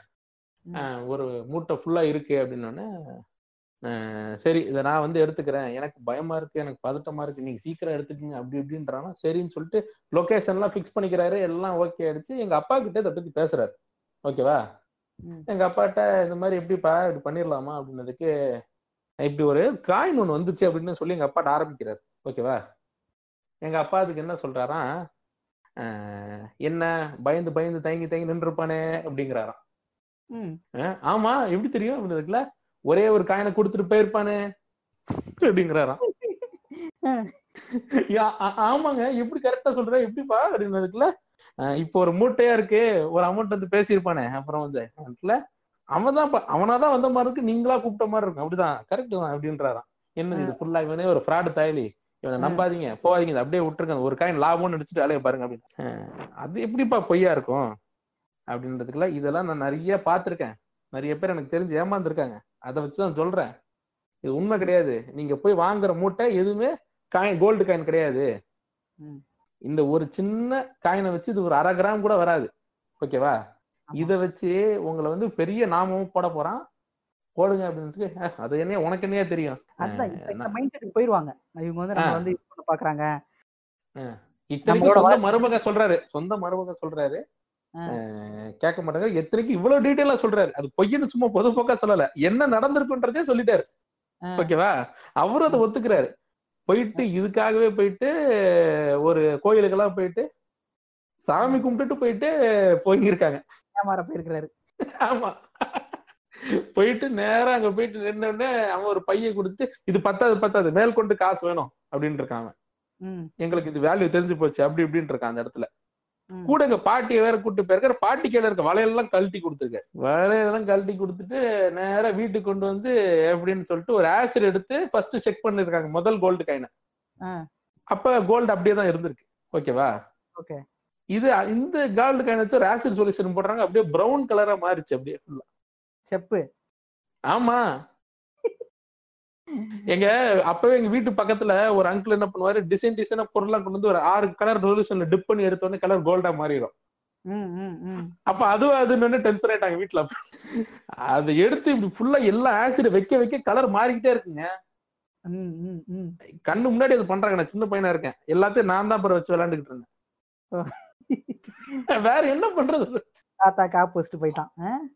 வச்சுட்டு போனது மட்டும் இல்ல, அதாவது இது வந்து ஒரு சீரியஸா இன்னைக்கு காடு மேல ஒரு 16 ரூபாய் சொல்லு சார் அப்படின்ற மாதிரி காயின் ஒண்ணு இருக்கும் சார், மத்தது வாய்க்கோ சார், பயமா இருக்கும் சார் அப்படின்னு அப்ப பண்ணிட்டு இருந்திருக்கான். இன்னைக்குதான் காடு, அன்னைக்கு காயின். அவனுக்கு வந்து வியாபாரத்தோட ட்ரிக்ஸ மாத்திக்கிட்டே இருக்காங்க அவன். அதாங்க என்னைக்குமே வந்து திருடன் பெருசா போலீஸ் பெருசா, திருடன் தாங்க பெருசு. அவன் புதுசா கண்டுபிடிச்சிட்டே இருப்பான், அவன் எப்படி ஏமாத்துறது. அவன் ஃபுல் எஃபோர்ட் அதுக்கு போடுறான். போட்டா வந்து எப்படி ஏமாத்துறதுன்னு. அதுக்கு இவனுங்களும் இழிச்சவா போட்ட மாதிரி இவனுங்களும் இருக்கிறானுங்க. இவனுங்க தான் ஏமாத்துறவன் மேல தப்பா, ஏமாறுறவன் மேல தப்பானா ஏமாறுறவன் மேலதான் தப்பு. இதுல ஏமாறுறவனுங்க எல்லாம் பாருங்க, நீங்க வந்து சும்மா வந்து சாதாரண வந்து படிப்பறி இல்லாதவங்க தான் ஏமாறுறாங்க, நம்ம 10-50 போயிட முடியாதுங்க. இப்ப காயின் மேட்டர் சொன்னால அதோட கண்டினியூஷனா நான் சொல்றேன். கோல்டு குவிஸ்ட் கேள்விப்பட்டிருக்கீங்களா? அந்த பேரு gold quest, Q quest, Q net, இந்த மாதிரி பேர் எல்லாம் கேள்விப்பட்டிருக்கீங்களா? கேள்விப்பட்டது இல்லைங்க. நான் கேள்விப்பட்டது. தோபிராமா நீங்க கேள்விப்பட்டிருக்கீங்களா? இல்ல, அது விஷயம் என்னன்னு சொல்லுங்க. அது நம்ம பழக்கம். ஆமா, இது வந்துங்க, இது ஆக்சுவலா வந்து ஒரு இந்த கோல்டு குவிஸ்ட், கியூ நெட்ன்றது வந்து இந்த 2000 ஆரம்பங்கள்ல 2001 இந்த டயத்துல தான் இந்தியாவுக்கு வரான். ஆக்சுவலா வந்து 1998 வந்து ஆரம்பிக்கிறான், ஹாங்காங் பேஸ்டா. இத ஆரம்பிக்கிறது யாருன்னு பாத்தீங்கன்னா ஒரு மலேசியா தமிழன், விஜய் ஈஸ்வரன். பேர் பார்க்க மல்டிநேஷனல் கம்பெனி அப்படிலாம் இருக்கும், பார்த்தா விஜய் ஈஸ்வரன் ஒரு தாய்லி. அவன் தான் ஒரு பயங்கரமான திருட்டு தாய்லிங்க. அவன் ஆரம்பிக்கிறான். ஓகேவா? ஒரு தமிழ்ல நீங்க எப்படிங்க இப்படி பேசலாம்? அவனுங்க தாங்க நல்லா திருடுவானுங்க. இதுல ஸ்டோரிலாம் வரும் பாருங்க, வெயிட் பண்ணுங்க. ஆக்சுவலா ஹாங்காங் பேஸ்டா வச்சு இவன் ஆரம்பிக்கிறான். இவன் ஆரம்பிக்கிற மாடல் என்னன்னா காயின், இந்த மெமோரியல் காயின் சொல்லுவாங்க. அதாவது இப்ப வந்து ஒரு முக்கியமான ஒரு நிகழ்வு நடக்குது. ஃபார் எக்ஸாம்பிள் இப்ப வெள்ளையனே வெளியேறு அப்படின்ட்டு ஒரு நிகழ்வு நடந்துச்சு. அதுக்கு ஒரு ஸ்டாம்ப் அடிப்பாங்கல்ல, ஸ்டாம்ப் கொடுப்பாங்கல்ல, இந்த இதை ஞாபகமா அதே மாதிரி வந்து காயினும் அடிப்பாங்க. மின்ட், உலகத்துல இருக்கிற எல்லா மின்ட்டுமே வந்து அடிப்பாங்க. ஈவன் நம்ம ஊர் 2 ரூபாய் காயின்ல பாத்தீங்கன்னா நிறைய காயின் இருக்கு, ரிபப்ளிக் டே காயின் அது இதுன்னு இருக்கு. இல்ல, இது வந்து நீங்க சாதாரண 2 ரூபாய் காயின் சொல்றீங்க, 100 ரூபாய் காயின் இருக்கு, 50 ரூபாய் காயின் இருக்கு. இந்தியாவே அடிக்கிறாங்க. மின்ட்ல 100 ரூபாய் காயின் இருக்கு. 100 ரூபாய் காயின்ல பாத்தீங்கன்னா பின்னாடி வந்து ரிபப்ளிக் மூவ்மெண்ட்டுக்கு ஒரு இது இருக்கு, இந்த உப்பு சத்தியாகிரகத்துக்காக ஒரு 100 ரூபாய் காயின் ஒண்ணு இருக்கு. இப்ப கொஞ்சம் ரேரா இருக்கும் இல்லையா? அந்த 100 ரூபாய் காயின் எடுத்துட்டு போய் இன்னைக்கு இருக்கிற முக்கு கடையில நீங்க கொடுத்து எனக்கு ஒரு கூல் ட்ரிங்க்ஸ் போட்டான்னு கேட்டானா அவன் என்ன சொல்லுவான்னு நினைக்கிறீங்க? நம்ம கழுத்திலேயே போட்டு அடிப்பான். ஆமா, அது வந்து என்னன்னா அது வந்து செல் பண்ண அந்த காயினை வச்சு நீங்க வந்து அது வந்து ஒரு லீகல் டெண்டர்னு வாங்க கம்பெனி எக்ஸ்பர்ட். ஆனா அது லீகல் டெண்டர்ன்றது ஒரு பேருக்குதான். அது நீங்க திருப்பி கொண்டு போய் பேங்க்ல கொடுத்தாலே பல பேங்கே இன்னைக்கு வாங்க மாட்டாங்க. அது இந்த காயின் கலெக்டர்ஸ்லாம் வந்து ஒரு ப்ரைடா வாங்கி வச்சுக்கிறது. இந்த பேங்க் தாயலிங்க 10 ரூபா காயினே வாங்க மாட்டேங்குதுங்க. ஆமா. இவன் வாங்குவான். இவன் வந்து இந்த கியூநெட் இவன் கோல்டு கொஸ்டின் தான் ஃபர்ஸ்ட் ஆரம்பிச்சான். இப்ப அவன் கியூநெட்னு இருக்கான். அவனோட இது வந்து என்னன்னா இவன் இந்த மெமரேட்டிவ் காயின் அடிக்க ஆரம்பிக்கிறான். எதுக்கெல்லாம் அடிக்கிறான்? சிட்னி ஒலிம்பிக் கேமு, அப்புறம் வந்து 2004 நடந்த ஏத்தன்ஸ் ஒலிம்பிக், 2008 நடந்த ஒலிம்பிக், இதுக்கு எல்லாமே வந்து அவன் அபிஷியல் டிஸ்ட்ரிபியூட்டருங்க மெமரேட்டிவ் காயின். Okay okay. இவன் இவ்வளோ பெரிய பெரும் கம்பெனி இவன் வந்து 2001ல ஆரம்பிச்சு இதே காயின் எடுத்து வராங்க இந்தியாவுக்கு. அதாவது என்ன கணக்குனா நீங்க வந்து 30,000 ரூபாய் ஒரு ஆள் நீங்க சேரும் போது 30,000 ரூபாய் 30,000 35,000 ரூபாய் நீங்க கட்டிருங்க. நான் எப்ப சொல்றேன் 2001ல 30,000 ரூபான்றதே ஒரு பெரிய அமௌண்ட் தான். நீங்க வந்து கட்டிடணும். உங்களுக்கு வந்து ஒரு காயின் அந்த காயின் ஒன்று கொடுத்துருவான். அவனோட ஒரு கோல்டு காயின். இது வந்து பியூரான கோல்டு காயின். நீங்க உலகத்துல எந்த பேங்க்ல கொடுத்தாலும் காசு கொடுப்பாங்கன்னுவான். அது வந்து கோல்டு ஃபுல் கோல்டு கிடையாது. மேல முலாம் மட்டும்தான். அதை கொடுத்து நீங்க இதே மாதிரி சேர்த்து விடணும். ஆள் சேர்த்து விட நீங்க வந்து அப்படியே மெம்பர் ஆகி போயிட்டே இருப்பீங்க. அவனோட மீட்டிங்லாம் எப்படி நடக்கும்னா ஒரு பெரிய ஸ்டார் ஹோட்டல்ல பஃபே வச்சு அவன் வருவான். வந்து நின்று நான் பாருங்க நான் வந்து பிளாட்டினமா இதுவா இருந்தேன், சாதாரணமா இருந்தேன், இன்னைக்கு நான் டைமண்டா இருக்கேன், இந்த எனக்கு இவ்வளவு செக் கொடுத்துருக்காங்க, நான் இத்தனை செக் வாங்கியிருக்கேன், ஒரு 5-6 செக் காமிப்பான். புட்டாமனை செக் வாங்கினா பேங்க்ல போடுறா, எதுக்கடா கையில வச்சுட்டு அதை எவனுமே அவனுக்கு கேட்க மாட்டானுங்க. நான் ஃபெராரி வந்து ராஜஸ்தான்காரரும் இவரும் சேர்ந்து பார்ட்னர்ஷிப் போட்ட மாதிரி இருக்கே இதுல. இல்ல இதுல புளோரிடாக்காரங்க நிறைய பேர் இருக்கானுங்க, மதுரைக்காரங்க நிறைய பேர் இருக்காங்க. ஆரம்பிக்கிறானுங்க. எங்க அப்பா எல்லாம் கூட்டி போய் உட்கார வச்சு இந்த மாதிரி எங்க அப்பாவோட ஃப்ரெண்டு அது மாதிரிலாம் நிறைய பேர் போய் உட்கார வச்சு இதே மாதிரி விதவிதமா படம் போட்டு காமிச்சு வாழ்க்கைனா என்ன தெரியுமா, நம்ம எதுக்காக சம்பாதிக்கிறோம் அச்சு உச்சுன்ட்டு போட்டு பிரெயின் வாஷ் பண்ணிடுவானுங்க. நீங்க இந்த பழைய மேஜிக் ஷோஸ் எல்லாம் போய் உட்காந்தீங்கன்னா டென்ட் கோட்டையில நடக்கிற மேஜிக் ஷோ எல்லாம் பாத்தீங்கன்னா ஃபர்ஸ்ட் நிறைய அப்படியே விதவிதமா லைட் போட்டு இது பண்ணி நம்மள அப்படியே ஒரு மாதிரி ஹிப்னாடைஸ் பண்ண மாதிரி பண்ணிடுவானுங்க. அதே மாதிரி இவனும் வந்து படம் காமிச்சு நம்ம அப்படியே சீட்டு முடிவு போயிருவோம். ஐயோ நம்ம வாழ்க்கை அப்படி மாறிடாதா அப்படின்ற மாதிரி ஆயிடும். அந்த நேரத்துல வந்து இறக்குவான் ஆப்ப நல்லா வேஸ்லின் தடக்கி உள்ள இறக்குவான். இந்த மாதிரி நீங்க வந்து கட்டினீங்கன்னா உங்களுக்கு கீழே எத்தனை பேர் வருவாங்க அப்படின்னு சொல்லி ஆரம்பிச்சானுங்க. ஆரம்பிச்சு எனக்கு தெரிஞ்சுலாம் வந்து எங்க அப்பா சொன்னாரு, எங்க அப்பாவோட ஃப்ரெண்ட் ஒருத்தர்லாம் வந்து சினிமா ஃபீல்டுல வந்து லைட் மேனா இருந்தாரு. அவர் வந்து என்ன பண்ணிருக்கிறாரு, அவர் ரிட்டையர் ஆகும்போது வர்ற ஒரு அமௌண்ட்டை மொத்தமா இவர் பேர்ல ஒரு காயினு, இவர் பையன் பேர்ல ஒரு காயினு, இவர் பொண்டாட்டி பேர்ல ஒரு காயினு வாங்கி வச்சு நாங்க அதான் எங்க அப்பா அவர்கிட்ட கேட்டாராம், ஏங்க நீங்க வந்து வெளியே கொடுத்தா கூட பரவாயில்ல, உங்க வீட்டுக்குள்ளேயே இது பண்ணீங்கன்னா எப்படி உங்களுக்கு காசு திருப்பி வரும்னு கேட்டா அப்பதான் இருந்தாலும் அது ரியல் பண்ணி அப்படின்னு நெஞ்ச பிடிச்சிருக்காரு. அவனோட யோசனை எந்த லெவல்ல ஏன்னா அதீத பணம் உடனே வாழ்க்கை இதுவா மாறிடும்ன்ற அந்த இதுல இந்த சிந்திக்கிற அந்த திறன் வந்து இவங்களுக்கு போயிடுது. அவரு ஏன் அப்படி பண்ணிருப்பாருன்னா அப்படியே அவன் ஏமாத்திட்டானோ காயின் எல்லாம் வீட்டுல தானே இருக்குது, வித்து பணமா நீங்களான்னு. அதுவும் இது நிறைய பேர் விற்க போய் அது ஜுவல்லரிக்காரன் செருப்பால் அடிச்சு நிறைய பேர் அனுப்பி அதுக்கப்புறம் அது கேஸ் ஆகி இதுவாயிருக்கு. இப்ப இதுல இன்னொரு மேட்டர்னா இது எவ்வளவு லெஜிட்டிமேட்டா இருக்கு, இது நம்பக்கூடிய விதமா இருக்குன்னா இங்க கியூநெட்டுக்கு வந்து இங்க வந்து இந்தியால வந்து ஒரு கம்பெனி வந்து பார்ட்னர் பண்ணி இங்க கியூநெட் இங்க ஆரம்பிக்கிறாங்க. அது யார் அதுல 80% ஆஃப் ஷேர் யார் வச்சிருக்கா அப்படின்னா அந்த ஆக்சுவலா அந்த கம்பெனி பேர் வந்து Vihaan direct selling India private limited. ஓகேங்களா? அதுல வந்து 80% ஷேர் வந்து மைக்கேல் அரோரான்னு ஒருத்தர் வச்சிருக்காரு. இந்த பேரை கேள்விப்பட்டிருக்கீங்களா? மைக்கேல் அரோரா கேள்விப்பட்ட மாதிரி இருக்கு. இவர் வந்து இன்டர்நேஷனல் லெவல்ல 3 தடவை amateur world championship in billiards இந்தியாக்காரரு, மும்பைக்காரரு. இவர் வந்து பத்மபூஷன் விருது வாங்கின ஆளுங்க இந்த ஆளு.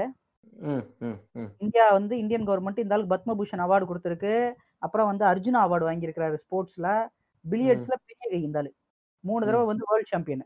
இந்த ஆள் வந்து அந்த கம்பெனில 80% வச்சு இவர் மேல கேஸ் ஆகி 2016ல நினைக்கிறேன் இவர் வந்து கைது பண்ணாங்க இந்த ஆள.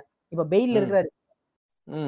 பேரோட சேர்த்து கைது பண்ணானுங்க. இப்ப ஒரு சாதாரண ஒரு சாமானியன் வந்து உட்காரும் போது அவன்கிட்ட வந்து இவர் வந்து பத்மபூஷன் அவார்டு இந்தியால வாங்கினார், இவர் வந்து ஜனாதிபதி கிட்ட அவார்டு வாங்குற போட்டோவை போட்டு இவர் நடத்துற கம்பெனி நான் கண்ணை மூட்டு காசை கட்டுவானா மாட்டானா?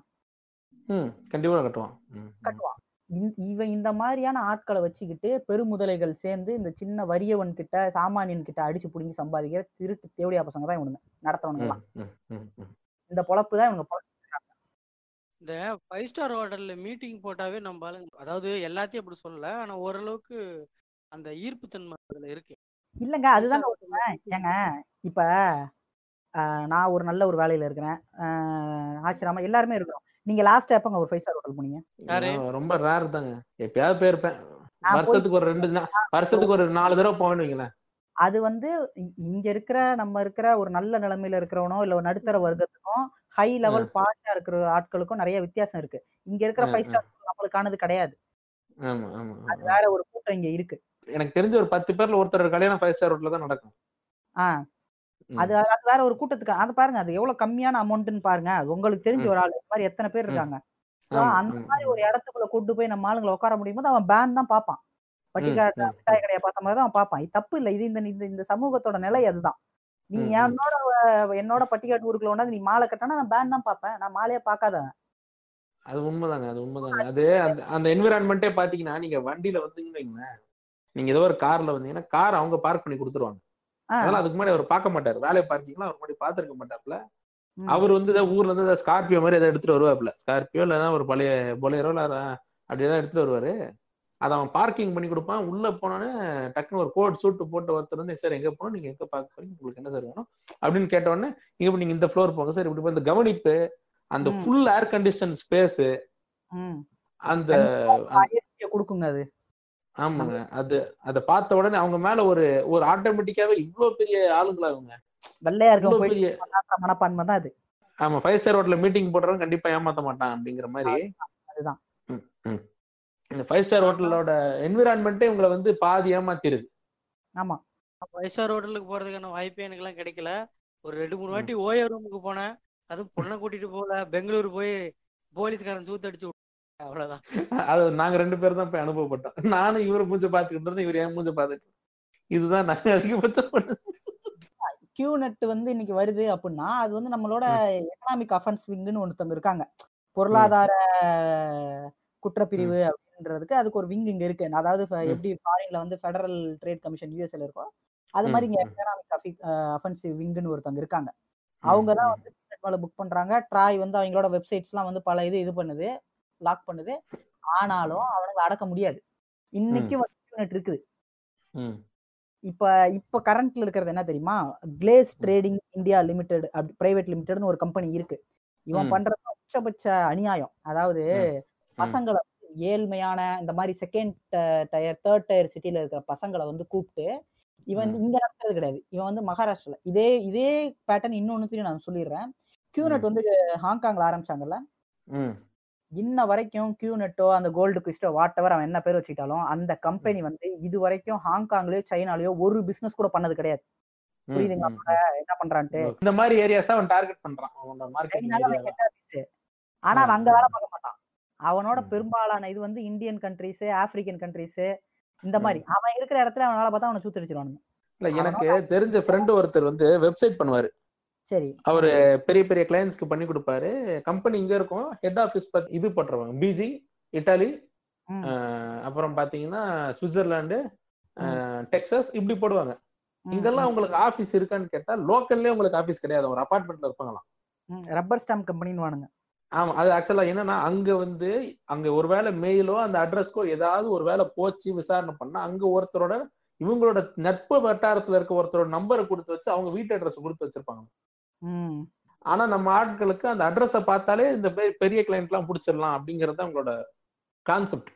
அதுதான் இப்ப இந்த கிளேஸ் ட்ரேடிங் கம்பெனி நான் சொல்றேன் இல்லையா, அவன் வந்து என்ன பண்றான், மகாராஷ்டிரால உட்காந்துருக்காங்க, சோலாப்பூர்ல இருக்காங்க. சோலாப்பூர்ல உட்காந்துட்டு மதுரை, தேனி இந்த ஏரியா இந்த மாதிரி செகண்ட் டயர் தேர்ட் டயர் சிட்டில வளரும் இதுல இருக்கிற அந்த கிராம சூழல்ல இருக்கிற பசங்களை பிடிச்சி அவன் அங்க கொண்டு போய் வச்சுக்கிறான். சோலாப்பூருக்கு கொண்டு போய் அதுல ஒரு செட் ஆஃப் பசங்களை வந்து பிரெயின் வாஷ் பண்ணி இவனுக்கு வேலை பார்க்க ரெடி பண்ணிடுறான்.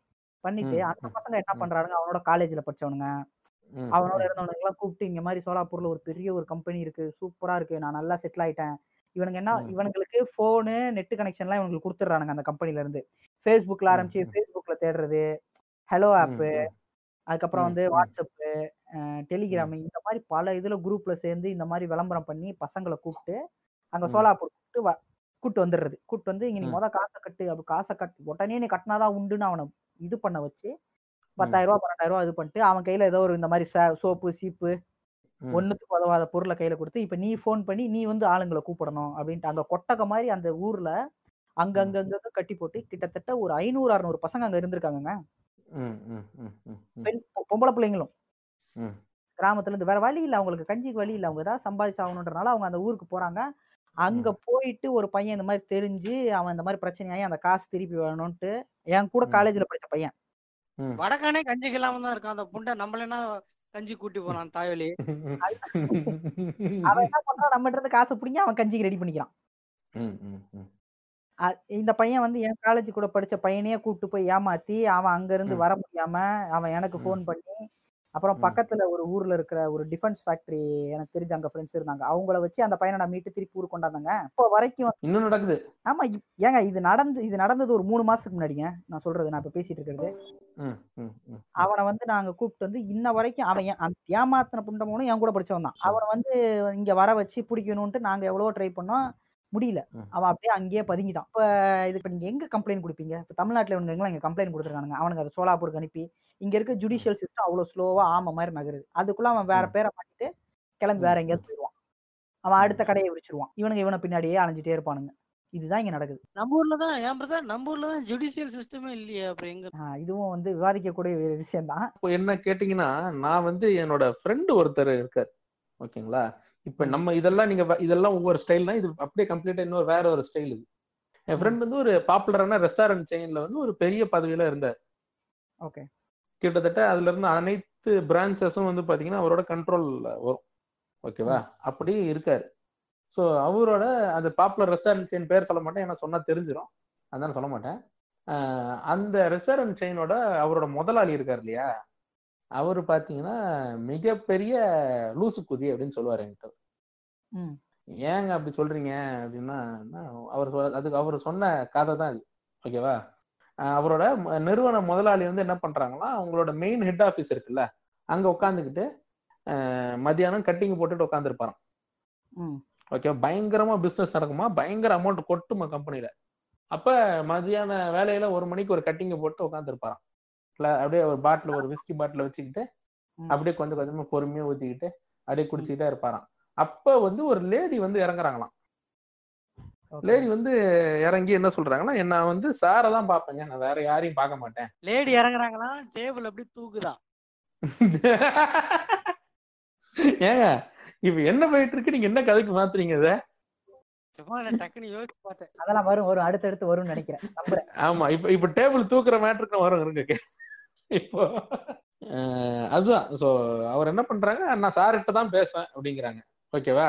எப்படி வந்து அந்த வடிவேல் வந்து ஏட்டையா கூட தான் போவேன், அந்த மாதிரி அந்த வடிவேல் காமெடியில் வர மாதிரி நான் சாரை தான் பார்ப்பேன்னு. சார் வந்து அந்த மேடம் உள்ள அனுப்பா, நீங்களாம் வெளியே போங்க அப்படிங்கிறாராம். மேடத்தோட டெய்லி சந்திக்கிறாரு, ஒரு வாரத்துக்கு தினம் சந்திக்கிறாங்க. நீங்க நினைக்கிற மாதிரி இல்ல, கண்ணாடி போட்ட கிளாஸ் தான், ஓகேவா? மேடத்தோட பேசுறது என்னன்னு பார்க்கும்போது சாரோட ஒய்ஃப் வேற பக்கத்து கீழே இருக்க ஒரு அவங்களுக்கு தனி ஆபீஸ்ல இருப்பாங்க. ஏன்னா அவங்க கீழே இருக்கனாலே சார் வந்து ஒழுக்கமா தான் இருப்பாராமா. சோ உட்காந்துக்கிட்டே இருக்க, டெய்லி பேசுறாங்களாம், மணிக்கணக்கா பேசுறாங்களாம். ஏதோ பெரிய பிளான் ஒண்ணு போடுறாங்கன்ற மாதிரி இருக்கான்.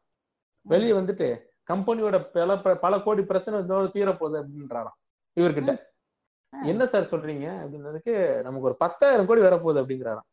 ₹1 ₹2 இல்ல, 10,000 கோடியா? 10,000 கோடி வருது நமக்கு அப்படிங்கிறாராம். எப்படி அப்படின்னா, அந்த மேடம் என்ன சொல்லியிருக்காங்கன்னா, சார் ஒரு பெரிய பெரிய கை வந்து அவங்களோட பிளாக் மணில மாட்டிக்கு போகுதுங்கிற பயத்துல வந்து கடகடன்னு போயிட்டு ஒரு கண்டெய்னர் லாரியில போட்டு வெளியில எக்ஸ்போர்ட் பண்றது மாதிரி ஒரு முயற்சி ஒண்ணு பண்ணாங்க சார், ஓகேவா? அது உண்மைதான், கண்டெய்னர்ல பணம் போனதெல்லாம் உண்மைதான். நமக்கு தான் வக்கத்தை போட்டீங்க, அதை கேட்க முடியாம போயிடுச்சு. அந்த மாதிரி நேரங்கள்ல தான் அது நடந்திருக்கும். அவன் சொல்லி கொஞ்ச நாள் ஆச்சு, ரொம்ப கொஞ்சம் 1 வருஷம் 2 வருஷம் இருக்கும் சொல்லி. சோ அந்த டைம்ல இது நடந்திருக்கும் கண்டிப்பா. சோ கண்டெய்னர் மட்டும் நம்ப கூடிய அளவுல அவருக்கு இருந்திருக்கு. சோ என்ன பண்றாங்க, கண்டெய்னர்ல மிகப்பெரிய பிளாக் மணிலாம் போயிட்டு அது அபேண்டன் ஆகி அப்படியே கிடக்குது சார், ஓகேவா? இப்ப யாருமே அது தொடறதுக்கு ஆள் இல்ல. எனக்கு ஒரு உள்ள இருக்க எனக்கு ஒரு ஆள் மூலமா தெரிஞ்சு போச்சு, ஓகேவா? யாருக்குமே அந்த அமௌண்ட்ல கை வைக்கிறதுக்கு பயம் சார். எங்களால அந்த அமௌண்ட்டை ப்ராசஸ் பண்ண முடியாது, எடுத்து எங்கேயும் வைக்க முடியாது. ஓகேங்களா? ஆனா உங்களை மாதிரி ஆளால வச்சா யாரும் கேள்வி கேட்க மாட்டாங்க. உங்களுக்கு நல்ல ஒரு பிசினஸ் இருக்கு, உங்களுக்கு பணம் வரும் போகும் சார், நீங்க அதை வச்சு சமாளிச்சுக்கலாம் சார், நீங்க தான் சார் எங்களுக்கு ஹெல்ப் பண்ணணும் சார், ப்ளீஸ் சார் அப்படின்னு அவங்க கேட்கறாங்களாம். இதுதான் நடந்திருக்காமா ஒரு வாரமா. அப்போ என்ன கேட்கறாங்கன்னா, 10,000 கோடி வருது, நீங்க ஒரு 22 லட்ச ரூபாய் எனக்கு தேவைப்படுது சார், கொடுத்தீங்கன்னா நான் ஃபிளைட்ல போயிட்டு தூத்துக்குடி ஹார்பர்ல இந்த இடத்துல அந்த அங்க தூத்துக்குடி ஹார்பர்ல தான் அந்த கண்டெய்னர் மாட்டிக்கிட்டு இருக்கு. ஓகேங்களா? ஸோ அந்த கண்டெய்னர் நான் ரிலீஸ் பண்ணி மதுரை வரைக்கும் நம்ம டிரான்ஸ்போர்ட் பண்ணி மதுரையில ஸ்டோர் பண்ணிடலாம் சார். ரொம்ப தூரம் டிரான்ஸ்போர்ட் பண்ணா நமக்கு சேஃப்டி கிடையாது சார். ஸோ தூத்துக்குடியில இருந்து மதுரை கொஞ்சம் பக்கம். மதுரையில என்ன பண்றாங்கன்னா, அதுக்காக ஒரு வீடை வந்து அட்வான்ஸ் கொடுத்து ரெண்டுக்கு எடுக்கிறாங்களாமா. 8,000 10,000 ஸ்கொயர் ஃபீட் வீடு, வீடுக்கு ரெண்ட் கொடுத்து அட்வான்ஸ் எல்லாம் கொடுத்துட்டாங்களாம். 22 லட்சத்தை அவ கொடுத்தா உள்ள இருக்க எல்லா முக்கியமான புள்ளிக்கு லஞ்சம் கொடுத்து நம்ம கையில மாத்திர சார், ஆனா வந்தப்புறம் நல்லா கவனிக்கும் சார் அப்படிங்கிறாங்களாம். ஆனா ஆனா நான் என்னோட ஃப்ரெண்ட் என்ன கேக்குறாராம், சார் 10,000 கோடி வருதுன்னா அந்த அம்மா ஒரு 100 கோடி எடுத்துட்டு மீதி 990 கோடி நம்ம கொடுத்துடலாமே. ஓகேவா? 9,900 crores நம்ம கொடுத்துடலாமே, அதிகமா எடுத்துக்கணும் சார். வேணா ஒரு 1000 கோடி கூட எடுத்துக்கணும் சார், நமக்கு மீதி 9,000 கோடி நம்ம தர சொல்லுங்க சார். இங்க பாருப்பா, அதெல்லாம் உனக்கு புரியாது. ஆமா ஆமா, உனக்கு நீ எப்பவுமே நெகட்டிவ் பண்ணினு. ஓகேவா? சுக்கிரன் எனக்கு வந்து டாப்ல இருக்காருப்பா, சூத்தடிக்க போறாரு சுக்கிரன். இப்ப என்ன தேடி செல்வம் வரும்னு ராசி பலன்ல சொல்றாங்க, நீ தடையா இருக்காத அப்படின்பாரான். உனக்கு என்ன தெரியும் அப்படின்பாரான். இவருக்கு 10வது கூட படிச்சது கிடையாது. நம்மால் பாத்தீங்கன்னா யுனைடெட் ஸ்டேட்ஸ்ல 10 வருஷமா ரெஸ்டாரண்ட் ஃபீல்ட்ல இருந்துட்டு இங்க வந்திருக்காரு. ரைட். அவர் சொல்றது உனக்கு ஒண்ணும் தெரியாது. உனக்கு என்ன தெரியும், உனக்கு என்ன தெரியும், சும்மா இருங்க சார், சும்மா இருங்க நீங்க. எனக்கு தெரியும் சுக்கிரன் இப்ப எனக்கு பக்கவா எனக்கு ஃபேவரா இருக்காரு. அதனாலதான் 1 வீக்கா அதை நான் எதுவும் பண்ணல. இப்ப 22 லட்சத்துக்கு கொடுங்க, 22 லட்சம் கம்பெனில இப்ப ஏது சார் அப்படிங்கிறாரா. 10 வட்டிக்கு வாங்கி குடியா அப்படிங்கிறான். 10 வட்டிக்கு வாங்கி 22 லட்சத்தை கொடுத்து அந்த அம்மாவை அமுச்சு விட்டாங்களாமா தூத்துக்குடிக்கு. இப்ப டேட் என்ன, இன்னைக்கு டேட் வரைக்கும் வரல அந்த அம்மா ரிட்டர்ன். வீடெல்லாம் எடுத்தாங்களா? வீடெல்லாம் எடுத்து அந்த வீட்டுக்கு அட்வான்ஸ் கொடுத்தா சரி, அது அப்படியே கிடக்குதான். ஹோட்டல் இருக்கா இல்ல இழுத்து மூடிட்டு போயிட்டாரா? ஆனா அவரு தான் தலைமுறைவா இருக்காருன்னு கேள்விப்பட்டேன். யாருன்னு கேளுங்க அந்த அம்மா. யார் அந்த அம்மா? அந்த நம்ம பேங்க் ஆபீசர் மணிக்குமார் தான் கிராஸ் ட்ரெஸ்ல வந்திருப்பாரு. சார் பேங்க் ஆஃபர் மணிக்குமார் பேசு சார், 16 டிஜிட் நம்பர் கொடு சார். ஏன் இது ஒன்றும் புதுசு இல்லைங்க. இவங்க ரெஸ்டாரண்ட்டுக்கு இவங்க ஒன் ஆஃப் த ரெஸ்டாரண்ட்ஸ் வந்து இவங்களது ஒண்ணு ஒரு இடத்துல இருக்கு. ஓகேங்களா? என் ஃப்ரெண்டு பார்த்த இன்னொரு மேட்டர், இது இன்னொரு கும்பல். இந்த இவரை பத்தி இந்த ரெஸ்டாரண்ட் பத்தி சொன்னால சொல்றேன். டக்குன்னு இந்த ரெஸ்டாரண்ட்டுக்கு வந்து வந்துருவாங்களாம். ஒருத்தர் வந்து ஒரு ஷார்ட்ஸ் ஒரு டி ஷர்ட் அப்படின்னு ட்ரெஸ் பண்ணிருப்பாராம். ஒரு 35-40 வயசுக்காரர் மாதிரி 40 வயசுக்காரர் மாதிரி இருப்பாராம். மத்தவங்களும் ஒரு மாதிரி சஃபாரி போட்டு இன்னொருத்தர் உட்காந்துக்கிட்டு 2 பேரும் சாப்பிடுறாங்களாம். சாப்பிட்டுட்டே இருக்கும்போது ஏன் சாப்பாட்டுல கரப்பான் போச்சு அப்படின்றாங்களாம்.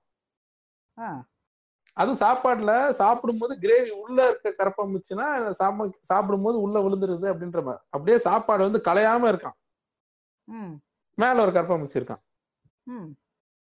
என்னங்க இது, சாரி சார் நான் வேற மாத்தி கொடுக்க, என்ன கொல்ல பாக்குற நீ என்ன ரெஸ்டாரண்ட் நடத்துற, ஏய் அப்படி பிரச்சனை பண்ணி டேபிள் எல்லாம் தள்ளி விட்டு பயங்கரமா அந்த இடத்தையே அப்படியே வீடு கட்டுறாங்க 2 பேரும். இவர் சிங்கப்பூர் சிட்டிசன். இவரு இந்த என்ன நினைப்பாரு நம்ம ஊரை, நம்ம ஊருக்கே எப்பயாத்தான் வருவாரு தமிழ்காரரு. ஏதோ இந்த டைம் கேஷுவலா இந்த சைடு வந்த அப்படியே நாங்க 2 சாப்பிடலாம் நினைச்சா இப்படி மூட் ஆஃப் பண்ணிட்டீங்களா, இதெல்லாம் விட மாட்டேனா. கடையில இருக்க எல்லாரையும் அடிச்சு கடை உட்கார்ந்து இருக்கவங்க எல்லாம் எழுப்பி அனுப்புறாங்க, போங்க வெளியே போங்க சார், இங்கே சாப்பிடுங்க, திருட்டு பசங்க சார், போங்க போங்க போங்கன்றாராம். இதை நான் சும்மா விட மாட்டேன். இப்ப நான் இத வந்து வேற லெவல் பிரச்சனை ஆக்குறேன், ஹெல்த் டிபார்ட்மெண்ட் கூப்பிட்டு உங்களோட கடையை சீல் வைக்கிறேன்னா இல்லையா பாரு அப்படிங்கிற. ஊபர் அந்த ஜொமேட்டோல இருந்து வந்தவங்களும் அடிச்சு துரத்துறாராம் வெளியில, போங்க போங்கன்றாராம். ஏதோ பாண்டே டெக்னிக் மாதிரி இருக்க. கேளுங்க உடனே, ஏய் நான் சாதாரண ஆள் கிடையாது, இவர் சிங்கப்பூர் சிட்டிசன், நான் விஜிலன்ஸ் அப்படின்றாராம். விஜிலன்ஸ் கிட்டே நீங்க இந்த மாதிரி கரப்ப முச்சை போடுறீங்களா? ஏய் அப்படின்னு சார் சார் ஏதோ சார் என்ன பண்ணலாம் சார் சொல்லுங்க சார் என்ன பண்ணலாம் சார், அதெல்லாம் கிடையாதுடா, இதை நான் சும்மா விட மாட்டேன் அப்படின்னு சொல்லிட்டு ஒரு ஃபோன் பண்றாராம்.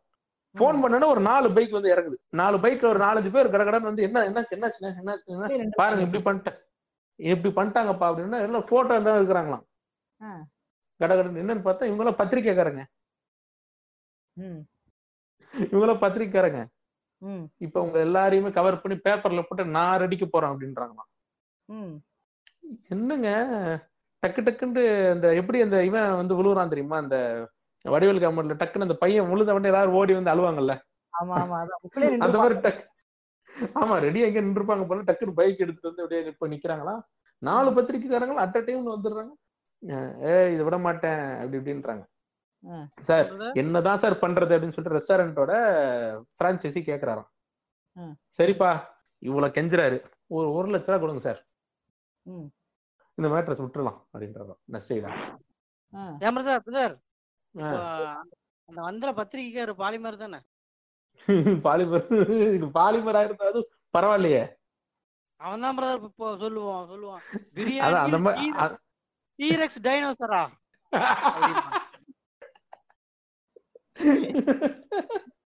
ஒரு அலசல் அப்படிம்பா. அது இப்ப கேளுங்க, அவன் அப்படி அவன் வந்து எந்த பத்திரிக்கைக்காரன் எங்க ஏன்னா உடனே அந்த நிறுவனத்தோட ஹெட்டுங்கிற பட்சத்துல இவருக்கு போன் வருது என் ஃப்ரெண்டுக்கு. ஓகேவா, என் ஃப்ரெண்டு என்னடான்னு சொல்லிட்டு டவுட் பண்ணிட்டு இவர் சைட்ல இருக்க கொஞ்சம் பேர்ட் எல்லாம் பேசிட்டு அந்த பத்திரிக்காரங்களாம் யாரு என்ன ஏதுன்னு கேக்குறாராம். பத்திரிக்காரங்களாம் ஒருத்தர் வந்து நான் பேனாமுல் பத்திரிகை சேர்ந்தவங்கிறான். பேனாமுல் தான் பத்திரிக்கை பேரேவான். இன்னொருத்தர் என்ன சொல்றான்னா தின விடியல் அப்படிங்கிறானா. இருக்கானுங்க. ஆமா, இது என்னடா இது, இப்படி ஒரு பத்திரிகை நிறுவனம் இருக்கா, எங்க இயங்குது, எங்க நடக்குது அப்படின்னு இவருக்கு வந்து ஆஹா இது வந்து சரியா படலைன்னு சொல்லிட்டு லோக்கல் ஸ்டேஷனுக்கு போன் பண்ணி சொல்றாரு. லோக்கல் ஸ்டேஷனுக்கு போன் பண்ணி சொன்னா என்ன சொல்றானா, அங்க அப்படி பிரச்சனை பண்றானா, அப்ப அவங்க எல்லாம் கூட்டு வாங்க நான் பேசிக்கிறேன்றானா. யோ உள்ள இருக்கணும் வெளியே விட விடாம லாக் பண்ணி பிரச்சனை பண்ணிட்டு இருக்கான், அவன் எப்படியா சொல்லி வருவான், அதெல்லாம் கிடையாது நீ அவனை கூட்டு வா அப்படிங்கிறானா. உடனே மேலதிகாரி இவருக்கு இருக்க இன்ஃபுளுன்ஸை வச்சு டக்கு டக்குன்னு மேலதிகாரிங்களுக்கு போனை போட்டு போட்ட உடனே 2 ஜீப் வந்தாங்க. 2 ஜீப் வந்த உடனே இவங்க வந்து வெளியில காசு கொடுத்தாதான் விடுவேன்னு சொல்லிட்டு கடைசி 30 இவரு நேரம் அங்க போயிட்டாரு, ஸ்பாட்டுக்கு ஏறேன் ஃப்ரெண்டு போயிட்டாரு. சரி என்ன பிரச்சனை என்னங்க அப்படின்னு, இப்ப கீழே நிக்கிறாங்க சார் நம்மள போக விடாம, இப்ப என்னதான் சொல்றாங்க ஃபைனலா 30,000 வந்துடலான்றாங்க சார். கொடுத்துடலாம் சார், நான் 2 வாட்டிக்கு அங்கேயா வாங்குறேன் கொடுத்துட்றேன் அப்படின்றாரு. கலெக்ஷன் வாங்கின அமௌண்ட் எப்படியும் காலில இருந்து ஒரு 5,000 ரூபாய் இருக்கு, வெளியெல்லாம் கொடுத்தது போக மீதி ஒரு 25,000 நான் ரெடி பண்ணிடுறேன் சார், நான் கொடுத்துட்றேன் விட்டுருங்க, அந்த பிரச்சனை விட்டுலாங்கிறதான். யோ நீங்க வேற அப்படின்னு சொல்லிட்டு டக்குன்னு போலீஸ் ஜீப்லாம் வெளியே வந்த உடனே இவங்கதான் சார் எங்க எல்லாரையும் பிடிச்சி வச்சு டார்ச்சர் பண்ணிட்டு இருக்காங்க அப்படின்னு சொன்னேன். போலீஸ் என்ன கேக்குறாரா, இன்ஸ்பெக்டர் அங்க வந்து உயரதிகாரி என்ன கேக்குறாரா, கரப்பாம்பூச்சி வந்துருச்சு சார் எங்களை கொல்ல பாக்குறாங்க அப்படின்னாரா. கரப்பாம்பூச்சி விழுந்துருச்சுன்னா இவங்க மேல கேஸ் போட வேண்டியதானே, உங்க மேல ஃபார்மலா கம்ப்ளைண்ட் கொடுக்க வேண்டியதானே. ஓகேவா, கன்சியூமர் கோர்ட்ல கேஸ் போட்டு இவங்க மேல கம்ப்ளைண்ட் கொடுங்க. இந்த மாதிரி 1000 வழி இருக்கு. ஹோட்டலோட பிசினஸ் உள்ள வந்து டிஸ்டர்ப் பண்ணி பணம் கேட்கறது உனக்கு யார் ரைட்ஸ் கொடுக்கானது, பணம் நான் கேட்கலன்றான். நான் உடனே பணம் கேட்கலையா, யாருப்பா கேட்டது அப்படின்னு கேட்டு இவரு தான் கேட்டாரு, இவரு தான் விஜிலன்ஸா அப்படின்னு நான் ஒருத்தன். நீ எந்த விஜிலன்ஸ் அப்படின்னா, இல்ல சார் விஜிலன்ஸ் என் ஃப்ரெண்டு அப்படின்னாராம். மீடியா சார், எந்த மீடியா, சோசியல் மீடியா. உடனே இல்ல படீர்னு கழுத்துல வச்சு ஜீப்ல ஏத்து இந்த நாய் அப்படின்னாராம் விஜிலன்ஸ். இவர் யாரு, சிங்கப்பூர் சிட்டிசன், பாஸ்போர்ட் எங்க பாஸ்போர்ட் ரூம்ல இருக்க, அவனு ஒரு மிதியா, நீ ஏறா ஜீப்ல புண்ட அப்படின்னாராம். இவங்க யாரு, இவங்க எல்லாம் வந்து பத்திரிக்காரங்க சார், நான் பத்திரிக்காரங்க, நான் வரேன் சார் சங்கத்தோட வரதுக்கு. நீ எந்த பத்திரிக்கை, பேனா முள்ளுனோட இப்படி கையை மடக்கி முதியில படீர் படீர் படீர் படீர் 4 அடி வச்சிருக்காரு. பேனாமுல் பேனாமுல் பேனாமுல் புண்டவன போட ஏற வண்டியில் அப்படின்னு இருக்காரு. ஒண்ணு இல்ல எல்லாத்தையும் ஏத்தி அங்க ராத்திரி கொண்டு போயிட்டு அவங்க மேல கேஸ் எழுதி எல்லாரும் புழல்ல தெளியிருக்காங்க எல்லாரையும். இவங்க வேலையே அப்புறம் என்ன விசாரிச்சு பார்த்தா இவங்க வேலையே தானம்மா. அவங்க அங்க ஒரு 4-5 பேர் அங்க நிப்பாட்டிக்கிறது, இந்த மேல வந்து இப்படி ஒருத்தர் 2 பேர் அனுப்பிச்சு அவங்களே பாக்கெட்ல கற்பூரம் ரெடியா பேக்கிங் பண்ணி போட்டு போயிருவாங்களாம். போட்டு ஐயோ ஐயோ ஐயோன்ட்டு கடைசியா கிடைச்ச அமௌண்ட் வாங்கிட்டு வெளியே வந்துடுறது. பாத்தீங்களா, ஏகப்பட்ட கம்பெனி நாசமா இருக்கு. இந்த மாதிரி ஃபுட்ல பிரச்சனை வந்த கம்ப்ளைண்ட் நடுவில் இப்படிலாம் கூட எவ்வளவு பெரிய பிரச்சனையாச்சு. அப்ப அதே மாதிரி உன் கம்பெனியும் காலி பண்ணிடுறேன்னு மிரட்டி இதை வச்சே சம்பாதிக்கிறாங்க. இப்ப நம்ம ஃப்ரெண்டு கொஞ்சம் அந்த இடத்துல வேகமா நடந்துகிட்டனால அவங்க தப்பிச்சுட்டாங்க இல்லையா. அப்ப நடந்துக்கலனா அந்த இடத்துல அப்படி ஒருத்தர் இல்லைன்னா இன்னும் 30,000 கொடுத்துருப்பான் அவன். அப்ப அவனுக்கு பிசினஸ் காப்பாத்துறதுக்காக அவன் கொடுக்க தயாரா தாங்க இருப்பான். ஆமா ஆமா ஆமா இந்த ஒரு 30,000 பார்த்தா நம்ம வியாபாரம் எப்ப பண்ண முடியாதுன்னு நினைச்சா கொடுத்துருவான். ஆமா ஆமா இதே மாதிரி சின்ன லெவல்ல ஹோட்டல்ல இதே மாதிரி ஒரு இது ஃப்ராட் நடக்கும். எப்படின்னா சாப்பாட்டுல முடி கிடக்கு அப்படின்வானுங்க. அது ஒரு ஹோட்டல்லாம் வந்து இந்த மாதிரி முடி கிடக்குன்னு பஞ்சாயத்து பண்ணி ஏதோ ஃப்ரைல வந்து முடி கிடக்கு, நான் என்னோட முடி கிடையாதுன்ட்டு ஒரு லேடியும் ஒரு அவங்க ஹஸ்பண்டும் பண்ணியிருக்கிறாங்க. பார்த்தா அவன் அனுப்புனதுக்கு சரி சாப்பாட்டுக்கு காசு தர மாட்டான் அப்படின்றான். சாப்பிட்ட சாப்பாட்டுக்கு நல்லா வகையா கட்டிட்டு அவங்க போனதுக்கு அப்புறம் தான் இங்க வச்சிருக்காங்க. ஃப்ரைல முடி கிடந்தா ஃப்ரை ஆகும்போதே முடி இருந்துச்சுன்னா முடி கருகி இருக்கும் அந்த ஹீட்டுக்கு. அது எப்படி அப்புறம் வந்து சிசிடிவில பார்க்கும்போது இந்த பொம்பளையே வந்து அந்த மண்டையில இருந்து முடியை எடுத்து சாப்பாட்டுல போட்டு கலக்கிட்டு தின்னுட்டு அதுக்கு காசு கொடுக்காம போறது இப்படி ஒரு இது. நான் கூட என்ன நினைச்சிட்டேன், ஃப்ரை பண்ண மாஸ்டர் ஜானி சின்ஸ் மாதிரி இருப்பாரு, அவர் உடம்புல முடியே இருக்காது, அதனால கண்டுபிடிச்சாங்களோ அப்படின்னு பார்த்தா இந்த அம்மா வந்து இப்படி பண்ணிருக்கேன். 10,000 கோடிக்கு ஆசைப்பட்டாருல்ல ஒரு ஹோட்டல் அதிபர், அவங்க ஃப்ரெண்டுக்கு ஒழுங்கா சம்பளம் கொடுத்துருக்க மாட்டானே. இப்ப வரைக்கும் 2 லட்சம் 3 லட்சமும் பாக்கி இருக்குன்றாப்ல என் ஃப்ரெண்டு. ஆனா 22 லட்சம் 10 வெட்டி வாங்கி கொடுப்பாப்ல. அதுதான் மேட்ரு. 22 லட்சத்தை 10 வெட்டிக்கு வாங்கி கொடுறாங்க. அன்னதானம் எல்லாம் போடுவாராம். 10 பேர் ஸ்டாஃப்ல இருக்கு, 20-30 பேருக்கு சம்பளம் போட்டிருக்க மாட்டாராம்.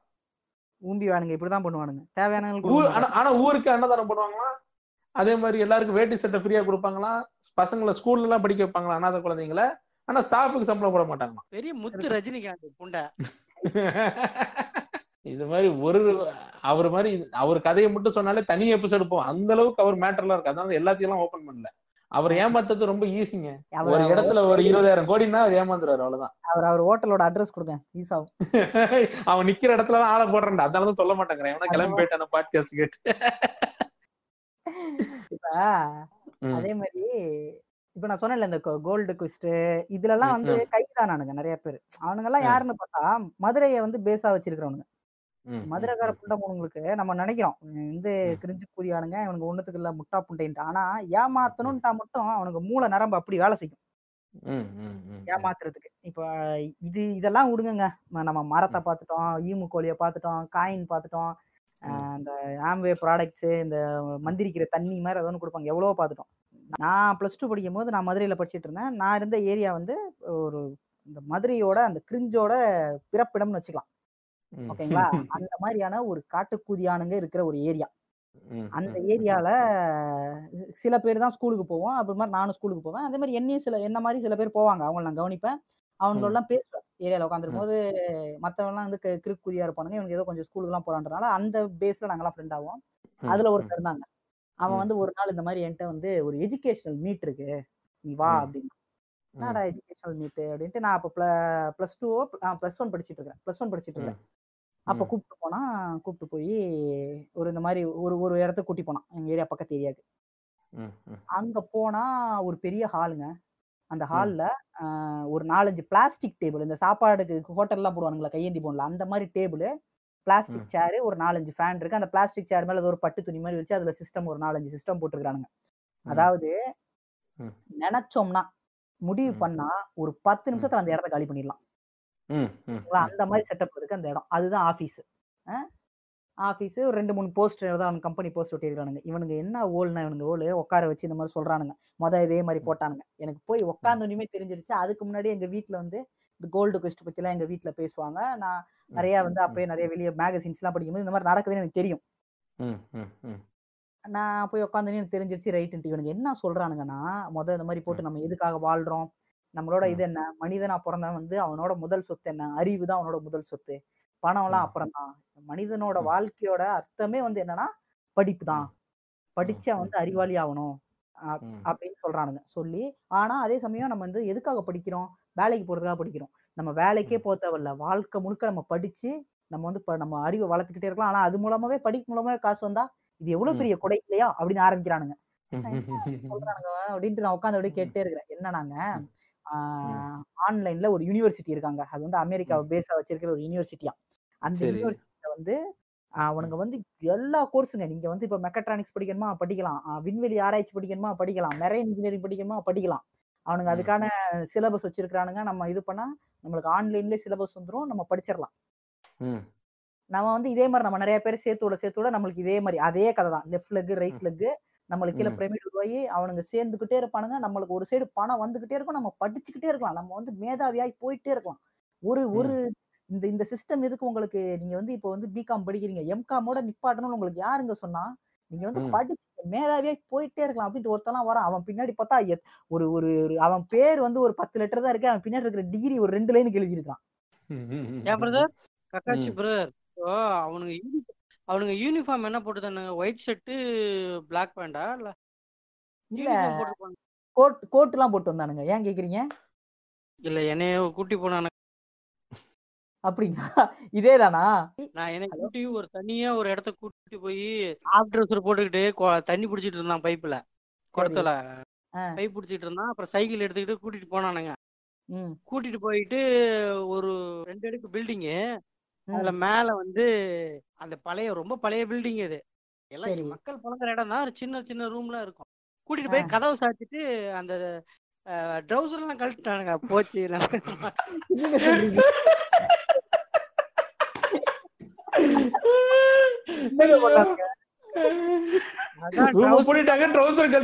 பதட்டமா வருங்க. சொல்லுங்க அப்புறம் என்ன? ட்ரௌசர் எல்லாம் கழட்டாங்க. இது கேங் பேங் பண்ண போறானு நடக்குது அப்படின்னு மனசுக்குள்ள லைட்டா விட எடுத்துச்சு. அப்புறம் பாத்தீங்கன்னா இதே மாதிரிதான் பிளாக் பேண்ட் ஒயிட் ஷர்ட் போட்டுக்கிட்டு டையெல்லாம் கட்டிக்கிட்டு தலை சீவரானுங்க. பேசிக்குவானுங்க அவங்க 2 பேரும். ஆனா அங்க வந்து சாரும்பானுங்க, ஜீம்பானுங்க. அந்த கான்வர்சேஷன் போறப்ப ஜீம்பானுங்க. என்னைய வந்து 8000 ரூபாய் நான் இங்க இருந்து வெளிய விட்டீங்கன்னா போதுண்டாப்பா, எனக்கு குஞ்சு 3 அடி உள்ள போயிருச்சு.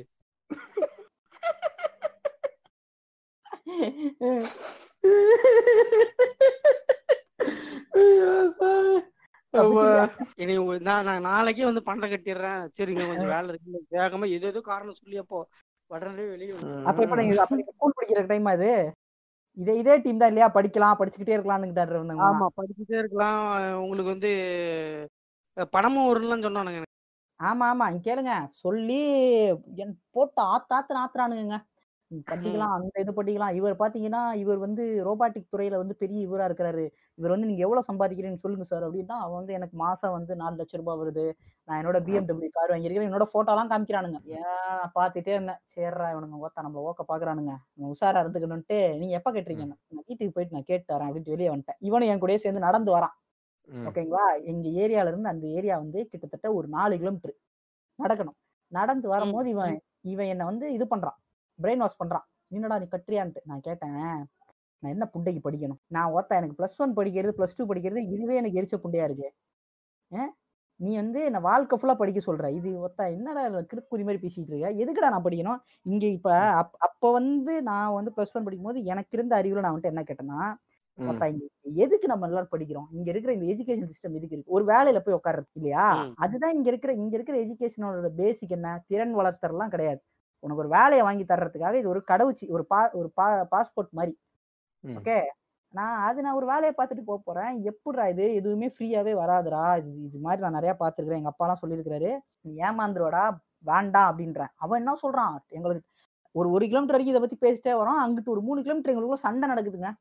அவன் என்ன சொல்றான், நீ பாரு, நீ இதே ஏரியால நீ வந்து வேலைக்கு நீ பஸ்ல போகும்போது நான் என்னோட BMW கார்ல வந்து ஒன்னு பார்த்து இறங்க வேண்டாம் அப்படிங்கிறான். அப்படி பேச ஆரம்பிக்கிறான்.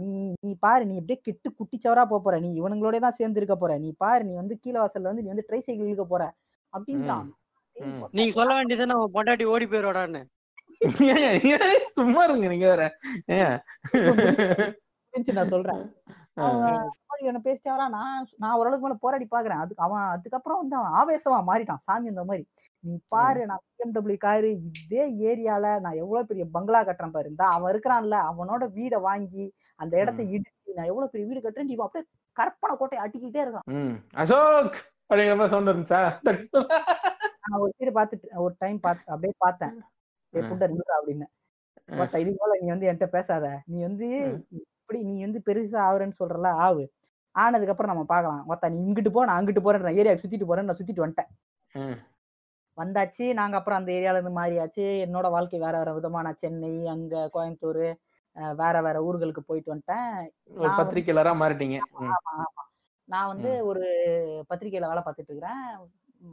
அப்போ வந்து ஒரு ஆர்டிகல் விஷயமா அப்ப நான் மதுரையில இருக்கிறேன். நான் எல்லா ஊருக்கு நான் போற ஊர்கள் எல்லாமே வந்து நான் பார்ப்பேன். ஒரு பேஸா வச்சுட்டு பார்க்காம நான் எல்லா ஊருக்கு போகும்போது அங்க ஆர்டிகல் இது பண்ணுவேன். மதுரைக்கு போறேன். நான் ஒரு ஆர்டிகல் வந்து அன்னைக்கு சரி அங்க பண்ணலாம் அப்படின்ட்டு போறேன். இத கேட்டுட்டு இருக்கிற பாட்காஸ்ட் கேட்டுட்டு இருக்கிற மதுரைக்காரங்க இருந்தாங்கன்னா அவங்களுக்கு நல்லா தெரியும் நான் சொல்ற இடம். தேர்முட்டின்னு ஒரு இடம் இருக்கு. அந்த இடத்துல நிறைய அந்த மாதிரி மளிகை சாமான் விக்கிற கடைகள் இருக்கு. அங்க ஒருத்தர் வந்து ஆஃப்ரோ 2 அண்ணன் தம்பிங்க ஆஃப்ரோ ஹேர் ஸ்டைல் வச்சு பெரிய முறுக்கு மீசை வச்சு ஒரு கடை வச்சிருப்பாங்க. இவங்கள வந்து பார்க்காத மதுரைக்காரங்களும் இருக்க மாட்டாங்க. நான் சொல்ற எல்லாருக்குமே தெரியும். அந்த கடையில வந்து அவர்கிட்ட நான் பேசிட்டு இருக்கிறேன். அவரை வந்து நான் போட்டோ எடுக்கிறேன். அந்த ஆஃப்ரோ வச்சிருக்கிறவர் வந்து போட்டோ எடுத்துட்டு நான் அவர்கிட்ட பேசிட்டு இருக்கேன். ஒரு எகஸ்மாத் அப்படி திரும்பி பாக்குறேன். ஒரு 3 கடை தள்ளி ஒரு கடையில இவங்க உட்காந்துருக்காங்க. BMW சார் BMW இந்த மாதிரி அங்க உட்காந்துருக்கான். என்னவா பொட்டலம் போட்டுக்கிட்டு இருக்கான். பொறி கடலைக்கு பொட்டலம் போடுறேன். அப்ப கடை ஓனர் இல்ல. ஓனர் புண்டை உட்காந்து பொட்டலம் போட்டுக்கிட்டு இருக்கான் பொறி கடலைக்கு. அவனை பார்த்து எனக்கு டக்குனு ஸ்ட்ரைக் ஆயிடுச்சு. நான் யோசிக்கல இல்ல இவன் தான்டா அப்படின்ட்டு. இவன் BMW அப்படின்னு தான் யோசிச்சேன். ஏங்க நீங்க அங்க பொட்டலம் கட்ட வரங்க முடிச்சுட்டு BMW போவாருங்க. உங்களுக்கு என்னங்க? அவன் உட்காந்துருக்கான்.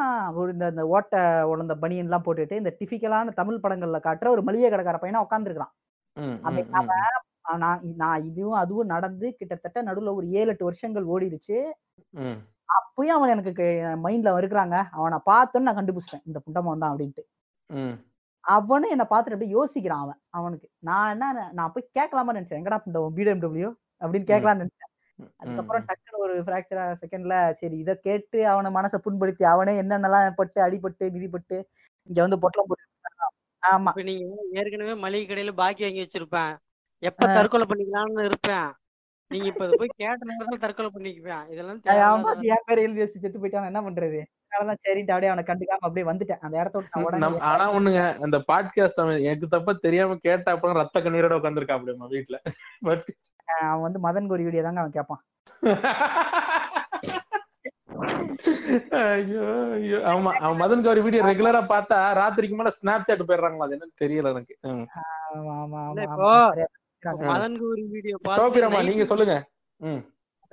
மதன் கௌரி வீடியோ பார்த்துட்டு நைட்டும் மதன் கௌரி வீடியோ பாக்குற மாதிரி வீடியோ எல்லாம் இருக்கு. எனக்கு தெரியல. பகல்ல பாக்குற மாதிரி வீடியோவும் இருக்கு, நைட்ல பாக்குற மாதிரி வீடியோவும் இருக்கு. எல்லாம் கரெக்ட் தான். வேற எங்கிட்ட போகுது வேண்டாம். ஆமா ஆமா ஆமா ஆமா இது வந்து ஏமாத்துறது தான். இது வேற டிபார்ட்மெண்ட், வேற விதமான ஏமாத்துறது. ஆமா ஆமா ஆமா ஆமா. ஒரு எம்எல்எமோ இல்ல மத்த பிராடுத்தனமோ வந்து ஒரு சிறிய மக்கள் பெரிய அளவுல பணம் இருக்கலாம்.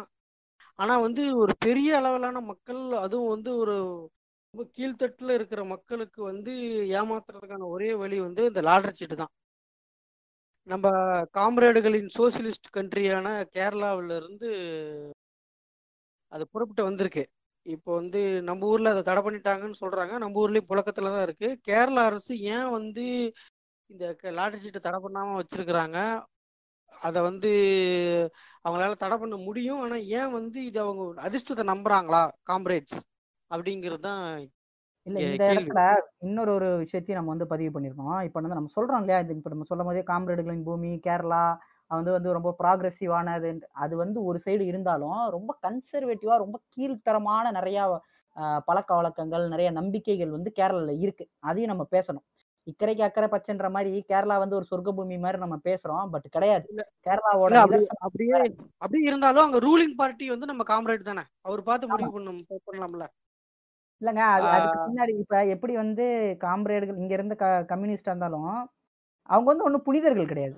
அவங்க அரசாங்கத்தை சேர்ந்த அவங்க பார்ட்டியை சேர்ந்த நிறைய பேரே அண்டர் கிரவுண்ட்ல வந்து இந்த கம்பெனிகளோட டீல்ல இருக்காங்க. அவங்களும் கட்சியை நடத்த காசு வேணும் இல்லையா? பழைய இப்ப அந்த காலத்துல வந்து கம்யூனிஸ்ட் வந்த காலத்துல உண்டியல் கொடுக்குவாங்க. இப்ப உண்டியல் கொடுக்குறாங்களா என்ன? எங்க இருந்து வருது அவங்களுக்கு கட்சி நிதி? கம்யூனிஸ்டுங்களுக்கு இதை சார்ந்து அவங்க இயங்குறாங்க. இதை கை வைக்கும் போது அவங்களுக்கு நிறைய அடிப்படும். அவங்களோட நிதிகள் வந்து நிறைய இதுவாகுன்றனால நிறைய அங்க இருக்கிற அரசியல் காரணங்களால அதை வந்து அவங்களால கட்டுப்படுத்த முடியல. இப்போ நான் ஆசிராமா வந்து இன்ட்ரடியூஸ் பண்ணும்போது சொன்னாரு, டோபிராமா என்னுடைய உடன்பிறவா சகோதரர் அப்படின்னு சொல்லி. சகோதரர்னாவே ரத்தம் சதையும் எல்லாம் சேர்ந்ததுதான் சகோதரத்துவம் இல்லையா? ஆனா நான் வந்து ஒரு 10 ரூபா கேட்டேன்னா, ஓ அப்படியே பிரதர் இந்தாங்க பிரதர் அப்படின்னு எடுத்து கொடுப்பீங்க. அதே ஒரு 100 ரூபானா லைட்டா அப்படியே லைட்டா பர்ஸ் கொஞ்சம் வெளியே வரும், லைட்டா வந்து உடல் இயக்கம் லைட்டா தடப்படும்.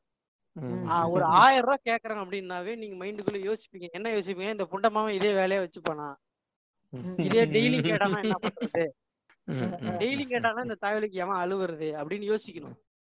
யோசிச்சுட்டு ஒரு நாளா இருந்தா என்ன பண்ணுவீங்க, சரி போயிட்டு போகுது அப்படின்னு கொடுப்பீங்க. இது 10,000 ரூபாய் கேட்டா நான் கேட்கறதுக்கு முன்னாடி நீங்க இல்லைன்றீங்க. அது ஒரு விஷயம். இப்படி வந்து எவ்வளவு நாள் இல்ல, இதான் யதார்த்தம் பிரதர். இது வந்து எவ்வளவு நாள் தெரிஞ்சிருந்தாலும் ஒருத்தருக்கு 10 ரூபா கொடுக்கறதுக்கு நம்ம யோசிக்கிறோம் இல்லையா?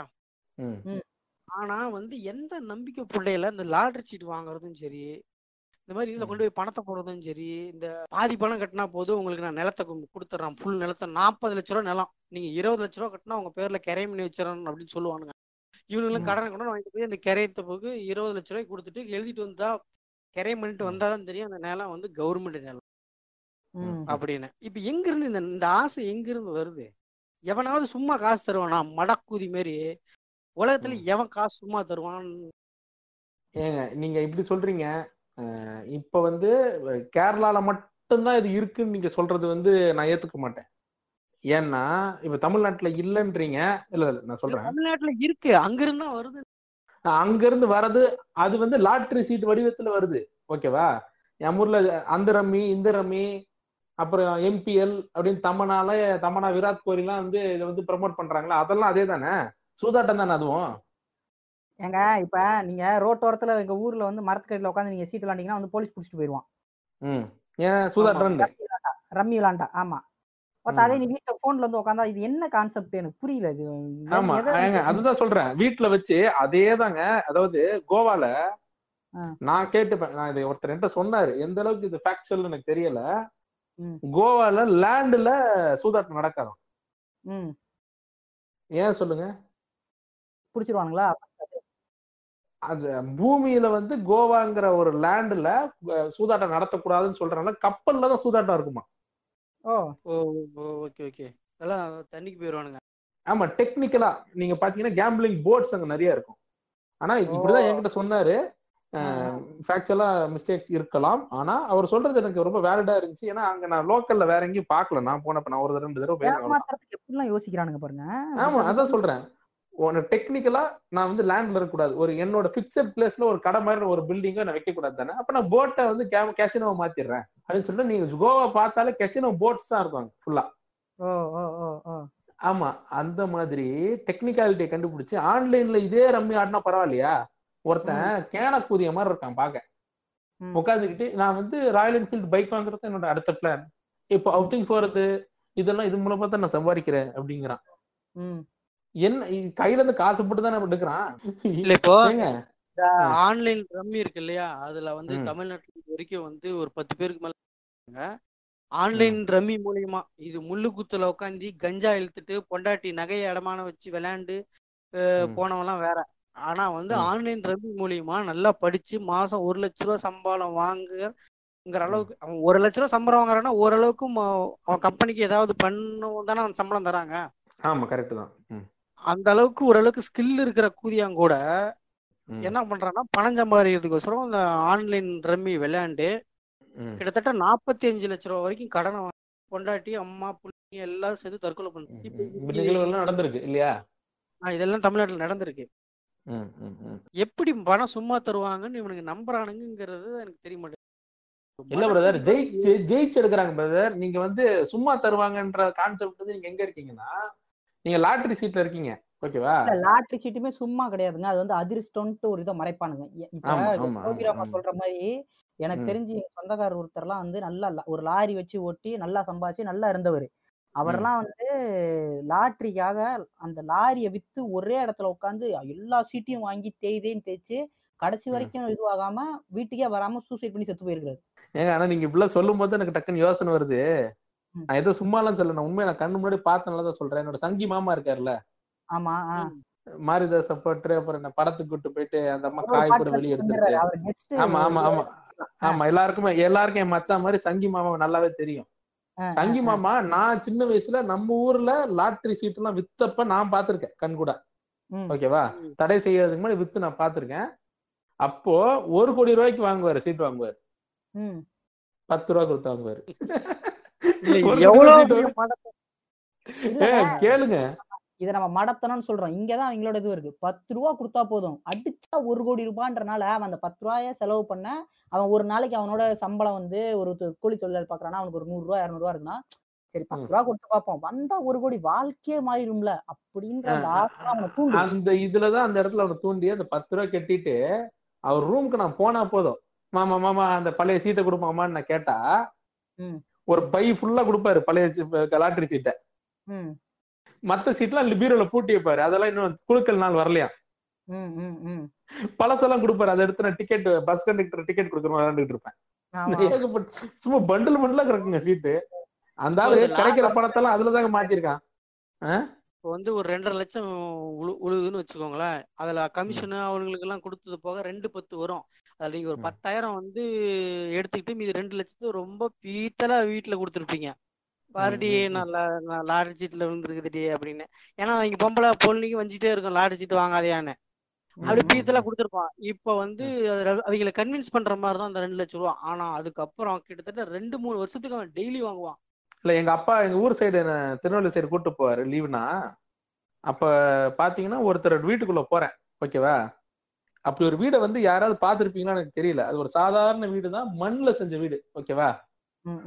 கல்லு வீடு கூட கிடையாது, மண்ணுல தான் ஃபுல்லாவே அதை பேக் பண்ணிருப்பாங்க அந்த வீடே.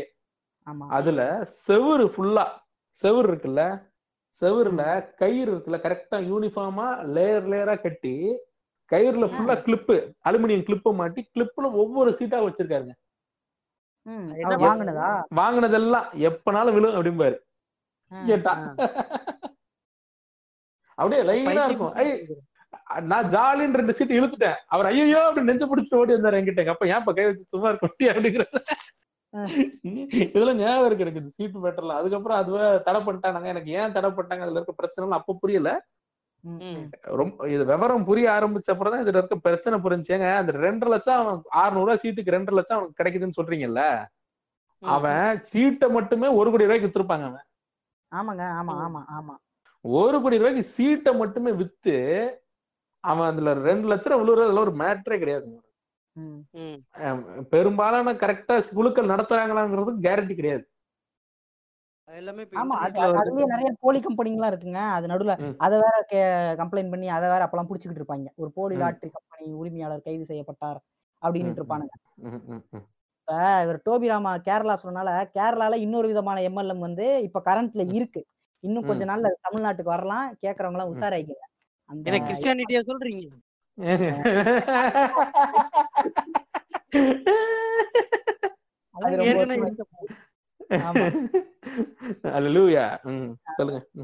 அது அந்த எம்எல்எம் பேர் வந்து லிங்க் லைன்.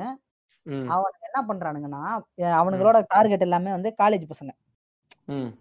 இப்ப ஒரு காலேஜ் ஒரு படிக்கிற பையனோட அதிகபட்ச கனவு என்னவாங்க இருக்கும்? ஒரு சூப்பர் பைக்குங்க, ஒரு புல்லட்டோ ஒரு R15ஓ. இது நீங்க அவன் என்ன சொல்றான், நீ வந்து 31 பேரை சேர்த்து விடணுமாங்க.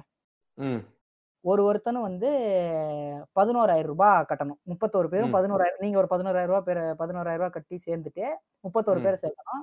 11 என்ன ஆகுது? 3,41,000 ரூபாய் ஆகுது. 31 பேர் 11,000 ரூபாய் கட்டினாங்கன்னா, நீங்க அப்படி உங்களுக்கு கீழே 31 பேரை சேர்த்துட்டீங்கன்னா நீங்க வந்து ஒரு ராயல் என்ஃபீல்டோ இல்ல வந்து ஒரு R15ஓ இல்ல ஒரு KTMஓ நீங்க எடுத்துக்கலாம். இப்படி பல பேர் சேர்த்து விட்டு அலைஞ்சிட்டு இருக்கிறானுங்க. எனக்கு வந்து ரொம்ப வருஷம் கழிச்சு கால் பண்றான், எப்படிடா இருக்கா என்ன ஏதுன்னு அப்படியே ரொம்ப இதுவா பேசுறான். என்ன பைக் வச்சிருக்க அப்படின்னா, நான் வச்சிருக்க பைக் சொன்னேன்.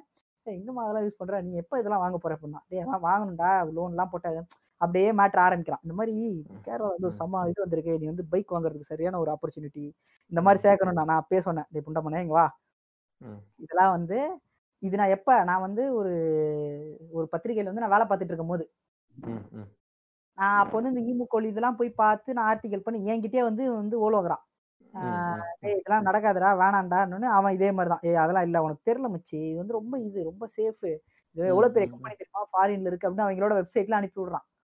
என்ன காமிச்சாலும் நடக்காதரா அப்படின்னு. அப்பயே அவன் பைக் கொடுத்தாலும் அவன் 3,41,000 ரூபாய் வாங்கிட்டு இன்னைக்கு ஒரு ராயல் என்ஃபீல்டோட ரேட் என்ன? 1,50,000 ரூபாய், 1,80, 1,60 இருக்கு. என்னடா கூத்து சேர்றா. இப்ப உங்க ஊர், நீ கேரளால இருக்கிற, உங்க ஊர்ல வந்து ஒரு 200 பேர் இருக்கிறான். நீங்க 200 பேர் சேர்ந்துட்டீங்க. அந்த 200ஆவதா இருக்கிறவன் என்னடா பண்ணுவான்? 192ஆவதா இருக்கிறவன் என்ன பண்ணுவான்? அந்த கடைசியா இருக்கிற 31 பேரு யார சேர்த்து விடுவான்? 30வது ஆளா சேர்றவன் யார சேர்த்து விடுவான்? என்ன கதை? அவனுக்கு என்ன பதில் சொல்லுவீங்க? ஒவ்வொருத்தரும் எவ்வளவு கட்டணும் சேர்றவனா? 11,000 ரூபாய், 11,000 கட்டி நீ சேர்ந்து என்னடா கணக்கு இது? எல்லாம் காலேஜ் ஸ்டூடெண்ட்ஸ் பைக் வாங்கணும்ட்டு. அப்புறம் வந்து நான் இந்த பாட்காஸ்ட் நம்ம பேச போறோன்றனால அவனை கூப்பிட்டு நான் கேட்டேன், என்னடா பைக் வாங்கிட்டாடா அப்படின்ட்டு. ரிஸ்கான சொல்லோடா, நான் வந்து எஸ்கேப் ஆயிட்டேன், நான் இன்னொருத்தன் என்னோட அக்கௌண்ட்ல நான் சேர்த்து விட்டு நான் எஸ்கேப் ஆயிட்டேன் அப்படிங்கிறான். ஏன்டா நிறைய பேருக்கு வந்து காசு கட்டியுமே வந்து பைக் எல்லாம் வராம அங்க இருக்கு, ஆர்டிஓல இதுவா இருக்கு, அது இதுன்னு நானுங்க பார்த்தேன், செட் ஆகிற மாதிரி இல்ல, அதனால வந்து நான் வந்து கொடுத்து இன்னொருத்தனை வந்து அதுல கோத்து விட்டு நான் எஸ்கேப் ஆயிட்டேன் அப்படிங்கிறான். அடாப்பா, நான் அப்பயே சொன்னேன் ஆமாண்டா அப்படின்னு. இப்ப ஈன்னு வலிகிறான். கேரளால இருக்கிறவங்க ஒன்னும் அறிவாளி புண்டெல்லாம் கிடையாது, அவனுங்களும் இந்த மாதிரி கிறுக்கு குதியானுங்க தான். படிப்பறிவு இருந்தா மட்டும் போதுமா? இந்த படிப்பறிவு இருக்கிறவனுங்க தாங்க ஏமாறுறானுங்க. அவனுங்கள ஆக்சஸ் பண்ணிடுறானுங்க. நெட் மூலமா, Facebook மூலமாலாம் வந்து இந்த மாதிரி கடையை விரிச்சு காதுல ஓத்துட்டு போயிடுறாங்க. நிறைய பேருக்கு ஒரு மெயில் வந்திருக்கும், HP கம்பெனில இருந்து வந்திருக்கு, உங்களோட இதெல்லாம் அனுப்பிச்சு விடுங்க, டேட்டா பர்த். இல்ல அது ஒண்ணு. இதை விட வந்து ஒரு ரசனையான ஓல் ஒண்ணு இருக்கு. என்னன்னா, நான் வந்து இந்த மாதிரி ஆப்பிரிக்கால இருந்த ஒரு ராஜ குடும்பத்தோட ஒரு பிரின்சஸ், நான் இன்னைக்கு வந்து ஈராக்ல வந்து இந்த கேம்ப்ல மாட்டிக்கிட்டேன், என்னோட சொத்து அவ்வளவு இருக்கு, எனக்கு யாராவது ஒரு நம்பிக்கையான ஆள் வேணும், நான் உங்களை தேர்ந்தெடுத்திருக்கேன், நீங்க உங்களோட இதெல்லாம் அனுப்புங்க, நான் அனுப்பி என்னோட சொத்தெல்லாம் உங்க பேருக்கு மாத்திக்கங்க, அப்புறமா நான் இந்தியா வந்ததுக்கு அப்புறம் நீங்க எனக்கு மாத்தி கொடுங்க, நான் உங்களுக்கு ஒரு கமிஷன் கொடுக்குறேன். இப்படி வருங்க ஒரு மெயில்.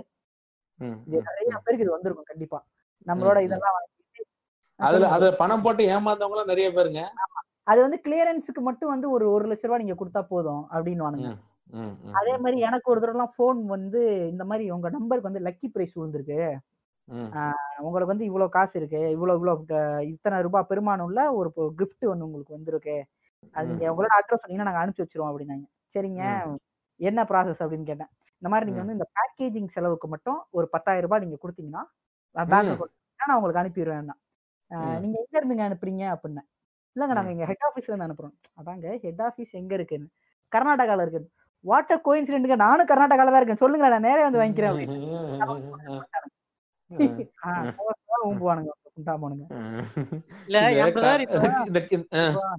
இந்த பல்கேரிய இளவரசி அஜித் அண்ணா மேல ரொம்ப மயக்கத்துல இருந்ததுன்னாங்களே, அது ஓலா உண்மையா?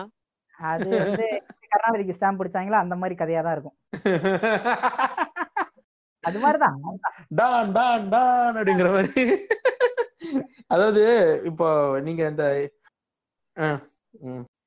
கர்நாடகாக்கு ஸ்டாம்ப் படிச்ச கதை தான். அந்த டான் அசோக்னு ஒருத்தர் இருக்காப்ல, அவர் வந்து இந்த மாதிரி ஏதோ ஒரு நாடு வந்து கர்நாடகாக்கு வந்து ஸ்டாம்ப் அடிச்சு ஆஸ்திரியா நாட்டுல இருந்து இது பண்ணிருக்காங்க. பார்த்தா புண்டை இவனே காசு கொடுத்து இங்கே அடிச்சிருக்கான். கர்நாடகா டானன்னா கடுமையாக தாக்கப்பட்டாரா, மூக்கில் ரத்தம் வருகிறது. ஏங்க நீங்க என்ன நருட்டோல கேரக்டரா ஃபிகரை பார்த்துட்டு மூக்கில் ரத்தம் வர்றதுக்கு? நீங்க இதை கேட்டுட்டு எவனாவது வந்து டானுக்கு வந்து சப்போர்ட் பண்ணிட்டு வந்தான்னா புண்டாமனை அவன் கர்நாடகா ஏமாத்திருக்கான். வரமாட்டான். ஏன்னா நம்ம பேஜ்ல ஓத்துட்டு இருக்கோம், நம்ம நிறைவேட்டி அதெல்லாம் வரமாட்டான். அவன் கர்நாடகா ஓத்துருக்கான். முதல்ல நீ அவனை போய் கேள்வி கேளு. கர்நாடகா ஏமாத்தி இருக்கிறான். அவனை கேட்க மாட்டாங்க. நம்மள வந்து ஊம்பு வந்துருவானுங்க. டான் குஞ்சிகள், டான் ஜாம்பிஸ் வருவானுங்க. அது இப்ப எனக்கு நீங்க கர்நாடகா மேட்டர் சொல்றீங்கல்ல, எனக்கு இந்த கர்நாடகா மேட்டர் வந்து எனக்கு ஞாபகம் வருது. நான் ரொம்ப சின்ன பையன், எங்க அப்பா வந்து வெளியில உட்காந்து பேப்பர் படிக்கிறாரு வீட்டுல, சண்டே போல, ஓகேவா, வாசல்ல உட்காந்து படிச்சுட்டு இருக்காரு. அப்ப வேற ஒரு ஏரியால இருந்தோம், ஒரு வீடு, வெளியில உட்காந்துட்டு இருக்க அளவுக்கு இடம்லாம் இருக்கும். அப்ப வந்து ஒரு ஜனங்க ஒரு 4-5 வயசான பெருசுங்க வந்து வெள்ளை வேட்டி சட்டை போட்டுக்கிட்டு, ஐயா நாங்க வந்து இந்த மாதிரி மாரியம்மனுக்கு வந்து ஒரு கோயில் கட்டுறோம், ஒரு 10 ரூபா சந்தா கட்டினீங்கன்னா போதும் அப்படிங்கிறாங்க. 10 ரூபாவோ 50 ரூபா 100 ரூபா அந்த மாதிரி கேக்குறாங்க. சரி சந்தா கட்டுறேன், எங்க இருக்கு மாரியம்மன் கோயில் அப்படிங்கிறாரு. அதான் ஏன் இந்த ஏரியா இந்த ஜங்ஷனுக்கு பக்கத்துல, ஆமா அந்த ஜங்ஷன் பக்கத்துல தான் இந்த இடம் இருக்கு, இந்த கடை இருக்கு, அங்க எங்க அப்படிங்கிறாரு. அதான் அதுக்கும் பக்கத்துல அப்படிங்கிறாரு. அதாங்க அந்த கிராஸ் ரோட்ல அந்த தெருக்கு இந்த பக்கத்துல தானே, அந்த இடத்துல தான் இடமே கிடையாது அப்படிங்கிறாரு. உடனே சொல்றாங்க, இல்லைங்க அதுக்கு அங்க இருந்து ஒரு 10 மீட்டர் இந்த பக்கங்க, அதுக்கு பக்கங்க அந்த ஏரியா அப்படின்றாரு. ஓகேவா, அவங்க எந்த இடம் பின் பாயிண்ட் பண்ணாலும் அந்த இடத்த கரெக்டா சொல்லிடுறாரு எங்கப்பா. சொல்லிக்கிட்டே போறாரு. எங்க அப்பா வந்து சாதாரணமா ஏமாத்திட முடியாது, என்னாலே ஏமாத்த முடியல. ரிப்போர்ட் கார்டெல்லாம் ஏமாத்தி நான் சம்மடி வாங்கிட்டு இருக்கேன் நான். ஓகேவா? ஏமாத்தவே முடியாதுங்க. நான்லாம் முயற்சி பண்ணி தோத்து போய் அழுதுதான் மிச்சம். உடனே எங்க அப்பாட்ட போயிட்டு, அப்பா இன்னைக்கு நான் வந்து ரிப்போர்ட் கார்டுல நான் பாஸ் ஆயிட்டேன்னா எனக்கு முன்னாடி ரிப்போர்ட் கார்டு அவர் காட்டி என்ன மிதிப்பாரு. அது மாதிரி வேலைக்கு ஆகாது. இவன் சொல்றான் வீட்டுக்கு 4 தெரு பக்கத்துல லொகேஷன் சொல்ல ஆரம்பிச்சவன் அப்படி ஊர் எல்லையை தாண்டிட்டான். லொகேஷன் பக்கத்துல போயிட்டு என்னடா ரயில்வே கேட் பக்கத்துல போயிட்டு அப்படிங்கிறாரு எங்க அப்பா. அடிக்காமலே விட்டாரு. அந்த ஒரு கட்டை ஒண்ணு தூக்கு நேரம் ஓட்டானுங்களா அந்த சந்தா சீட்டை கீழே போட்டுட்டு. அந்த சீட்டை கீழே போட்டு பெருக்கிறானுங்களாமா எல்லாரும் பெருசுங்களாம். அதை இவனே அடிச்சு சும்மா கலெக்ஷன் இப்படி வாங்கிட்டு நீங்க டக்குன்னு கிறிஸ்துமஸ் டைம் டக்குன்னு சென்னையில எல்லாம் இருந்து நீங்க வீட்டை திறந்தீங்கன்னு வச்சுக்கோங்களேன், டக்குன்னு 4-5 பசங்க வந்து ஜிங்கிள் பெல்ஸ் ஆட ஆரம்பிப்பாங்க. என்னடா திடீர்னு வந்தீங்க வீட்டு ஜிங்கிள் 10 ரூபா கொடுத்தீங்கன்னா போயிருவாங்க. ஒரு அவசரத்துக்கு ரெட் கலர் துணியை வந்து இந்த பெட்ஷீட் இருக்குல்ல இந்த மம்பட்டியா அந்த மாதிரி பெட்ஷீட்டை தூக்கிட்டு இந்த 10-20 ரூபா சாண்டா கிளாஸ் மாஸ்க் வாங்கிட்டு உடனே டான்சிங் த்ரூ தி ஸ்னோ அப்படிமானுங்க. 10 ரூபா போ அப்படின்னு தான் ஓடிடுவானுங்க. அதெல்லாம் ஜாலி பிரதர். அது ஓகே. நீங்களும் பண்ணிருக்கீங்களா? மாரியா கோயிலுக்கு மஞ்சள் நீராட்டம் நடக்கும். மேல கலர் பூசிக்கிட்டு போய் கடைக்கு 10 ரூபா வாங்குவோம். இல்ல இந்த மாதிரி ஆட்கள் தான் வந்து கோல்டு குஸ்ட்லாம் வருங்காலத்துல ஆரம்பிக்கிறாங்களாம். ஆமா ஆமா ஆமா ஆமா. இன்னைக்கு 10 ரூபா இப்படி கிடைக்குது, அப்ப நாளைக்கு வேற லெவல்ல ட்ரை பண்ணா என்ன அப்படின்ற மாதிரி இறங்கிடுறாங்க. பேங்க் சைட்ல இருந்து போன் பண்ற மாதிரி உங்களுக்கு நாங்க லோன் வந்து சாங்ஷன் பண்ணி கொடுக்குறோம், பிஎல்ஓ இல்ல பிசினஸ் லோனோ ஏதோ பண்ணி தரோம், நீங்க வந்து அதுக்கு வந்து டாக்குமெண்ட் சார்ஜ் ஃபர்ஸ்ட் வந்து இது வாங்கிக்கிறாங்க. வாட்ஸ்அப்லயே வந்து நம்ம நம்மளோட டீடைல்ஸ் கேஒய்சி நோ யுவர் கஸ்டமர்னு அந்த இதெல்லாம் வாங்கிக்கிறாங்க.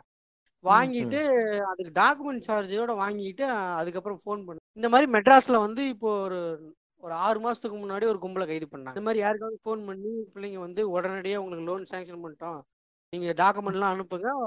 அதை தாண்டி பேங்க் பேர் சொல்லி வடக்கான இல்லாம நம்ம ஆளுங்களே நிறைய பிரார்த்தனம் பண்ணுவாங்க. இப்போ வந்து பொம்பளை பிள்ளைங்களை பேச சொல்லி உங்களுக்கு வந்து லோன் சாங்ஷன் இருக்குது அப்படின்னு சொல்லி கேஒய்சிலாம் வாங்கிக்குவாங்க. வாட்ஸ்அப்லேயே வாங்கிட்டு இதுக்கு ப்ராசஸிங் சார்ஜ் வந்து இப்போ அந்த இவன் சொல்லுவான்ல, விஜய் சேதுபதி சொல்லுவாங்கல்ல, அவங்களால எவ்வளவு முடியுமோ அவ்வளோ மட்டும் வாங்கணும், அப்பதான் அவங்க கம்ப்ளைண்ட் பண்ண மாட்டாங்கன்னு சொல்லி அதே மாதிரி 2000-3000 இவ்வளவுதான் அவங்களோட டார்கெட் ஒவ்வொருத்தருட்டையும்.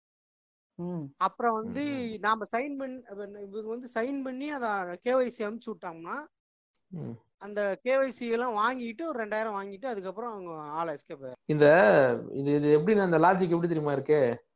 போலீஸ் வந்து இந்த வேன்காரங்க கிட்ட எல்லாம் 10 ரூபா தான் வாங்குவாரு, ஆனா பைக் கிட்ட 100 ரூபா வாங்குவாரு, கார் கிட்ட எல்லாம் 200-300 ரூபா வாங்குவாரு. கேட்டா வேன் ரெகுலரா போகும், கார் எப்பயாவது தான் மாட்டுவான். இதுல இந்த லாஜிக் வேற அப்படிங்கிற மாதிரி. அந்த மாதிரிதான். இப்ப ரீசெண்டா வந்து நான் ஒரு இதுல ஒர்க் பண்ணேன், ஒரு ஸ்டோரியில. அது என்னன்னா இவனுங்க என்ன பண்றானுங்க, இந்த பேங்க்ல இருந்து கால் பண்றதா அவர் சொல்றாருல டோபிராமா, அவனுங்க பேங்க் ஆளுகளாவே இருக்க மாட்டானுங்க. ஆனா இவனுங்க என்ன தெரியுமா பண்ணுவானுங்க, நம்ம இப்ப கூகுள்ல அந்த ஒரு பேங்க் பிரான்ச் நீங்க சர்ச் பண்ணீங்கன்னா அந்த பேங்கோட கான்டாக்ட் டீடைல்ஸ்லாம் வந்து கூகுள் மேப்லயே வரும். அதுல போய் நீங்களே போய் கூட நீங்க வந்து திருத்தலாங்க. அதை நீங்க வந்து கூகுள் கான்ட்ரிபியூட்டர் இருந்தீங்கன்னா நீங்களே போய் அதை எடிட் பண்ணலாம். எடிட் பண்ணி இவனுங்க நம்பரை போட்டுறது. போட்டு அவங்க பேசும்போதே வந்து இந்த மாதிரி நாங்க வந்து எப்பயுமே கூப்பிட மாட்டோம் பேங்க்ல இருந்து, பட் நாங்க வந்து இப்போ வந்து அர்ஜென்ட்னா நாங்க வந்து சொல்றோம், வேணா நீங்க வந்து கூகுள்ல போய் இது பண்ணி பாருங்க, இந்த பிரான்ச்ல இருந்தா நாங்க கூப்பிடுறோம் அப்படின்னு. நம்ம ஆளுங்களும் பெரிய அப்படியே அறிவாளி புளித்தியா அவனுங்க போய் கூகுள்ல தட்டி பார்த்தோன்னே இதுதான் நான் வெரிஃபை பண்ணிட்டேன், டூ ஸ்டெப் ஆத்தென்டிகேஷன் பண்றன்ற மாதிரி பண்ணிட்டு இவனுங்க பேனு ஏமாந்துட்டு வருவானுங்க. இப்படிலாம் வந்து அவனுங்க யோசிச்சு இவன் எங்க கிட்ட யோசிப்பான்னு யோசிச்சு அந்த சைட்லாம் கட்டையா போட்டு முன்னாடிலாம் வீட்டுல இருக்கும் போது யாரோ வந்து அபார்ட்மெண்ட்ஸ்ல எல்லாம் முன்னாடி காலத்துல இருப்பேன். அப்ப வந்து பாத்தீங்கன்னா ஸ்கூல் தான் படிச்சுட்டு இருப்பேன். ஒருத்தன் கதவை தட்டி வருவாப்ல, ஒருத்தர் பேல் அடிச்சு வருவாரு, பேண்ட் சட்டெல்லாம் போட்டு அப்படியே பக்காவா இருப்பாப்ல. வீட்டுக்கு ஏதாவது வந்து பொருள் விற்க முயற்சி பண்றதெல்லாம் நடக்கும், ஓகேவா, அது கேஷுவல் சாதாரண நடக்கிறதா. அந்த டைம்ல அப்ப நிறைய பேரை வந்து பட்டதாரிகள் வந்து தெரு அலைய விட்டாங்க வேலை தரேன் அப்படின்ற பேர்ல.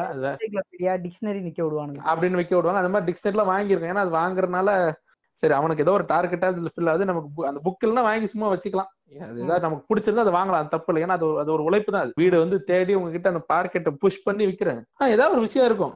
இப்படி வித்தே அந்த புக்கை வந்து தெருவா எல்லார் வீட்லயும் அது கண்டிப்பா இருக்கும். அந்த மாதிரி இந்த ஒரு ஆள் இதே மாதிரி வராரு, ஏதோ விற்க வராருன்னு பார்த்தா இந்த மாதிரி உங்க அபார்ட்மெண்ட் மேல நாங்க டவர் வைக்கிறோம் அந்த டவர் வந்து வைக்கிறதுனால உங்களுக்கு நாங்க தரப்போற சிம்மு மட்டும் பாத்தீங்கன்னா வந்து அன்லிமிடெட் கால்ஸ் அப்படி இப்படி இன்னைக்கு 300 ரூபாய் பிளான் போட்டா வருது அந்த மாதிரி பிளான் அன்னைக்கே சொல்றாப்ல. எப்படி அடியில இருந்து அப்படியே சிக்னலை உறிஞ்சி எடுத்துக்கிறனால அந்த மாதிரி நீங்க கீழே இருக்கணும் உங்களுக்கு மட்டும் இந்த பிளான் இதுக்கு இன்னைக்கே நீங்க வந்து இவ்வளவு கட்டிட்டீங்கன்னா போது நீங்க சொல்ற மாதிரி ரொம்ப எல்லாம் இல்ல, வெறும் ஒரு 500 ரூபாய் கேட்கறாரு அவ்வளவுதான். 500 ரூபாய் பெரிய அமௌண்ட். அப்போ இப்போ 2000 ரூபாய் கேட்கற மாதிரி வச்சுக்கோங்களேன். ஆனா ஒரு 500 ரூபாய் கொடுங்க, வீட்டு செலவுக்கு எப்பவும் ஒரு 500 ரூபாய் இருக்கும். அதை கேட்கறேன். எங்க அம்மா வந்து இல்லைங்க பையன் அப்பா இருந்தாதான் நான் இதெல்லாம் பண்ணுவேன் அப்படின்னு சொல்லிட்டு அனுப்பிச்சு விட்டாங்க. பாருங்க இப்பதான் கீழ் வீட்டுல செக் கொடுத்தாங்க, அந்த வீட்டுல செக் கொடுத்தாங்க, அப்படி இப்படின்னு பாருங்க மேடம். இப்ப கூட இந்த கம்பெனிக்கு நீங்க ஃபோன் பண்ணி கேட்கலாம், உடனே அது உண்மை அப்படின்றாங்க. அதாவது அது அப்படிதானா, அது அப்படிதான், சரி நாங்க நாளைக்கு தரலாம். நாளைக்கு எல்லாம் அந்த ஆஃபர் கிடையாது, இன்னைக்குதான். அப்ப நாளைக்கு டவர் இருக்காதான்றாங்க. டவர் எங்கதான் இருக்க போகுது? அதெல்லாம் இல்லைங்க, அது இன்னைக்குதான், நீங்க இப்பவே அதை பண்ணணும். அது என்னன்னு பார்த்தா இங்க ஏர்டெல் டவர்னு சொல்றான், பக்கத்து தெருல போயிட்டு வேற ஏதோ ஒரு டவர்னு சொல்றான். இவன் வேலையே அப்பார்ட்மெண்ட்டா ஏறி 500 இப்படி எடுத்து போறதுதான் இவனோட வேலையே. அதான் அவனை ஐடியும் வாங்கிக்கிறான் இல்லையா, ஜெராக்ஸும் ஐடி கார்டு ஜெராக்ஸ் எல்லாம் வாங்கிக்குவான். அதெல்லாம் அவன் எப்படி யூஸ் பண்ணலாம், என்னென்ன மாதிரிலாம் யூஸ் பண்ணலாம், என்ன வேணாலும் பண்ணலாம். 500 ரூபாய் நம்ம கிட்ட இருந்து வாங்கிக்கிறான். அந்த சிம்மும் கடைசியா நம்ம கைக்கு வருமானு தெரியல. சிம்மு 4 நாள் கழிச்சு வருமா? புண்டா அவன் காசு நாளைக்கு வாங்க மாட்டாரு, இன்னைக்கே வேணும், நொட்டனமா வருது. ப்ராசஸ்ன்ற வார்த்தையோட போட்டுருவானுங்க. ஆமா, ப்ராசஸும் பண்ணுங்க, ப்ராசஸ் ஊம்பானுங்க புண்டாங்க. நம்ம கையெழுத்து போட்ட கேஒய்சி வச்சு நம்ம யாருக்காவது இல்ல ஏதாவது பொருள் டியூக்கு வாங்குறோம்ல இஎம்ஐல, ஆமா அது கூட சேர்த்து பண்ணுங்க. அதுக்கு கோ அப்ளிகேண்டா கூட சேர்த்து பண்ணுங்க. ஆமா ஆமா, என்ன வேணாலும் பண்ணலாம். கேஒய்சி இது வச்சு அந்த நம்ம ஐடி கார்டு ஜெராக்ஸ், அதுல ஒரு போட்டோ, நல்ல நம்மளோட ஒரு பாஸ்போர்ட் போட்டோ இருந்தா அவன் அதை வச்சு என்ன வேணாலும் பண்ணலாமா இன்னைக்கு. சிம் கார்டுன்னு இன்னொரு மேட்டர் எனக்கு ஒரு ஞாபகத்துக்கு வருது. இப்ப நம்ம பேச இந்த எல்லா திருட்டு தாயலித்தனமும் ஏமாறுறவனோட அறியாமையிலான்னு நடக்குது இல்லையா? இவனும் ஏமாறுறான். ஆனா இவனுக்கு தெரியாமலே இவன்கிட்ட கொள்ளையடிக்கிற நிறைய ஒயிட் கலர் கிரைம்ஸ் எல்லாம் இருக்கு. எனக்கு தெரிஞ்சு கோயம்புத்தூர்ல ஒரு சின்ன ஒரு ஃபேக்டரி வச்சிருக்காரு. வேற பெரிய பெரிய கம்பெனிகளுக்கு சின்ன சின்ன பார்ட்ஸ் செஞ்சு கொடுக்குறாரு, லேத் மாதிரி வச்சு. இவர்கிட்ட இருந்து இவரோட சேவிங்ஸ் ஒரு பேங்க்ல இருக்கிற ஒரு 50 லட்சம் ரூபாவை ஒரே நாள் நைட்ல காணாம போக்க வச்சுட்டானுங்க, ஏமாத்திட்டானுங்க. எப்படின்னா முத நாள் வந்து இவரோட போன் வந்து டெட் ஆகுது. இவர் வச்சிருக்கிற சிம் கார்டு வந்து அதிகம் சொல்லிடுறேன்னா ஏர்டெல் புண்டாமோனுங்க இதுவாகுது, கட் ஆகுது. இவர் சிம் கார்டுல இப்ப உங்களோட டவர் போயிடுச்சு, நீங்க என்ன பண்ணுவீங்க? ஏரோப்ளைன் மோட் போட்டு எடுப்பீங்க, வேற போன். இவர் என்ன பண்றாரு, இந்த மாதிரி மாத்திட்டு இருக்கிறாரு. இதுக்கு போன் பண்ணா, இல்ல சார் உங்க போன் வந்து இதுவா தான் இருக்கு, ஆக்டிவ்ல தான் இருக்கு அப்படின்னு அவனுங்க சொல்றாங்க. இவர் கட்டான உடனே கேக்குறாரு, ஆக்டிவ்ல தான் இருக்கு அப்படின்றாரு. அடுத்த நாள் இவர் காலைல எந்திரிக்கிறாரு, பார்த்தா காலைல மெசேஜ் ஃபுல்லா உங்க இதுல இருந்து இவ்வளவு அமௌண்ட், நிறைய சில்லற அமௌண்டா நிறைய இது டிரான்சாக்ஷன் பேங்க்ல இருந்து. நீங்க இரும்புத்தர கதையை சொல்லிட்டு இருக்கீங்க. இந்த மாதிரிதான் உண்மையாவே இப்படி இருக்கு இல்லையா? ஆமா இருக்கு. இவரை நான் போய் பார்த்திருக்கிறேன், அவர்கிட்ட பேசியிருக்கிறேன்.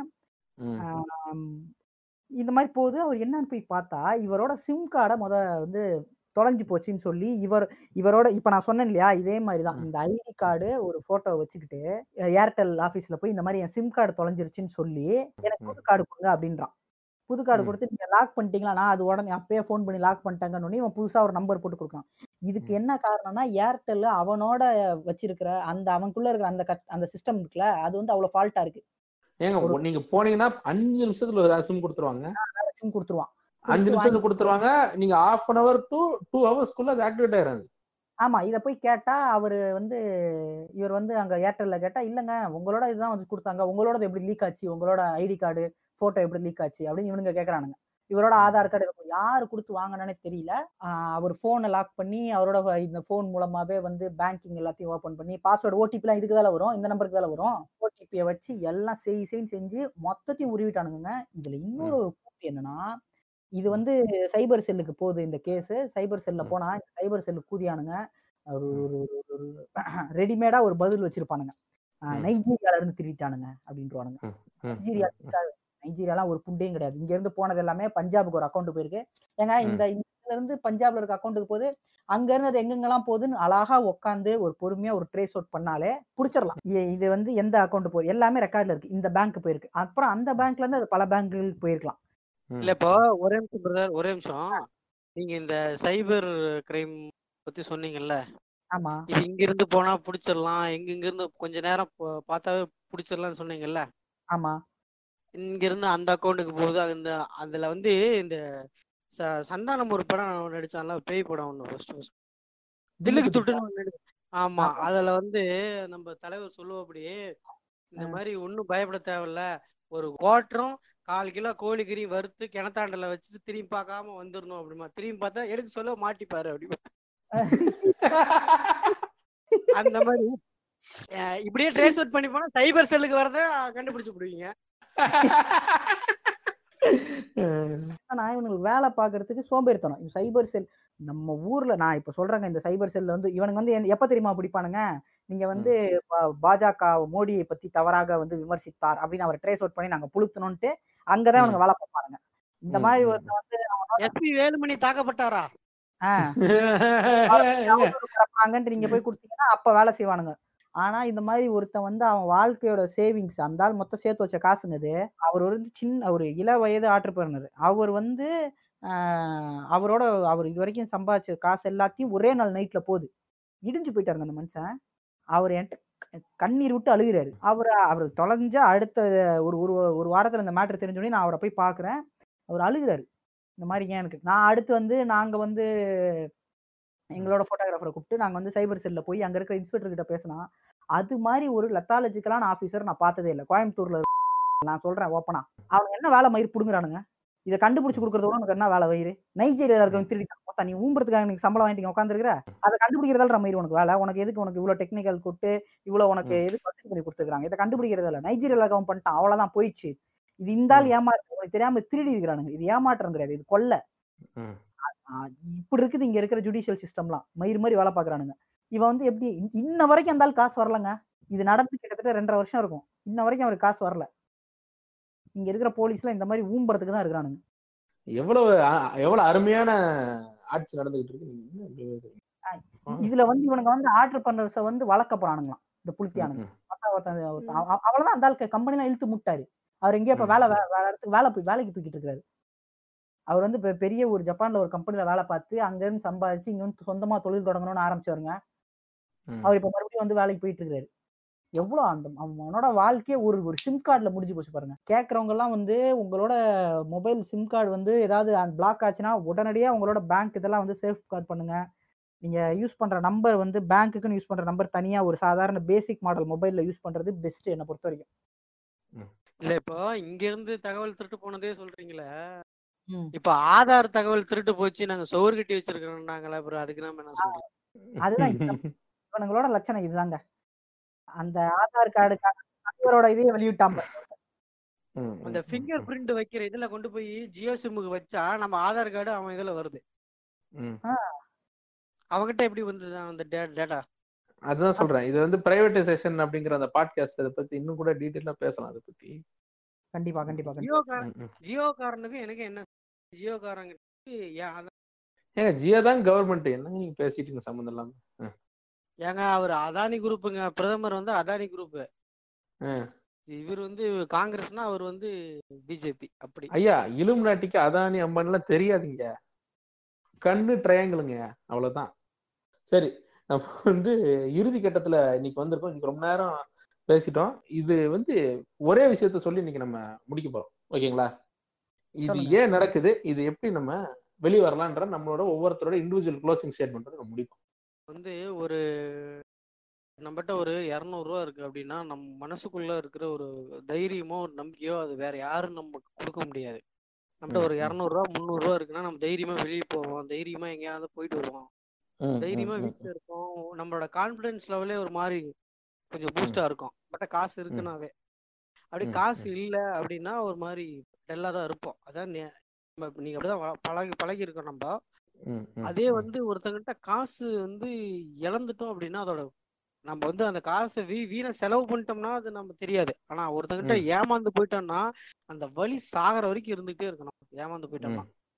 அதனால வந்து ஒரு விஷயம் சொல்லணும்னா எவனும் நமக்கு சும்மா தரமாட்டான். கஷ்டம்னா வந்து இந்த போய் லாட்டரி சீட்ல உழுவுற மாதிரியோ அல்லது வந்து இந்த எம்எல்எம் மாதிரியோ இந்த மாதிரி விஷயத்துல எவனுமே பணம் தர மாட்டான். இந்த ரம்மி விளையாடுறதுலயோ இந்த யூடியூப் தாயொலிங்க இருக்கானுங்க. பாத்தீங்கன்னா நான் பேரை சொல்லி சொல்றேன்னா இந்த ரொம்ப முக்கியமான கொஞ்சம் ஓரளவுக்கு ரேஷனலிசம் பேசுற சேனல்ல இருக்கு. அவனுங்களே என்ன பண்ணுவாங்கன்னா உள்ள பாத்தீங்கன்னா ஸ்டெர்லைட்டை ஒழிக்கிறோம் நண்பா, விவசாயிகளை காக்கணும் நண்பா அப்படின்ட்டுவானுங்க. இதெல்லாம் பேசிட்டு முதல்ல எடுத்த உடனே என்ன பண்ணுவா, ஜங்கிலி ரம்மி விளையாடுங்கம்பானுங்க. நீங்க இந்த ஆப்ல போய் நீங்க ஆப் ஆன் பண்ணி விட்டு நீங்க குஞ்சு எடுத்து அது மேல வச்சீங்கன்னா பெருசாகும். உங்க போனை கடந்து போச்சுன்னா உங்களுக்கு 35,000 உனக்கு அறிவு புண்டை இருக்குல்ல இல்லையா? அதாவது நீங்க மத்த ஆடுல தான் உங்களுக்கு காசு, ரைட்டு, நீங்க சம்பாதிக்கிறீங்க, ரைட்டு, அதெல்லாம் யாரும் கேட்கல. நீ என்ன மாதிரி நீ சேனல்ல ஆடு போடுற, ஜங்கிலி ரம்மி விளையாடுங்க நம்பா அப்படின்றான். அப்புறம் நீங்க போய் இந்த இதுல விளையாண்டீங்கன்னா உங்களுக்கு இதுல காசு கிடைக்கும், நீ வந்து வேலைக்கு போ. இதுல வந்து கோபி சுதாகர்லாம் இதுல சொல்லியிருக்கான், நீ வேலைக்கே போகாம சம்பாதிச்சலாமியா அப்படின்னு. இதெல்லாம் எவனாவது நம்ப முடியுமா? நீயே விஜய் டிவில போய் செருப்படி, கோபி சுதாகரே விஜய் டிவில போய் செருப்படி வாங்கிட்டு வந்து இங்க கஷ்டப்பட்டு தான் நீ முன்னுக்கு வந்திருக்க, அதை யாரும் மறுக்க முடியாது. வேலைக்கு போகாம நீ முன்னுக்கு வரலாங்கிற மாதிரி ஜங்கிலி ரம்மி அப்புறம் என்ன இதுல போய் நீ வந்து அதுல பாயிண்ட்ஸ் எடுத்தீங்கன்னா உனக்கு பணம் வரும். இதெல்லாம் எதுக்கு நீ ப்ரொமோட் பண்ற? நீ நக்கலைட்ஸும் அப்படிதான் வந்து ஜங்கிலி ரம்மி அறிவு புண்டை ஏதாவது இருக்கா உங்களுக்கு? எப்படி உங்க வீட்டுல இருந்தா உங்களுக்கு வந்து உங்க வீட்டுல யாராவது அப்படி செத்து போனா நீ ஒத்துப்பியா? பணம் வருதுங்கிறது என்ன வேணாலும் இவனுக்கு சப்ஸ்கிரைப் பண்ண பாவத்துக்கு இந்த கருமத்தை நம்ம பண்ணி பணம் திறக்க வேண்டியிருக்கு.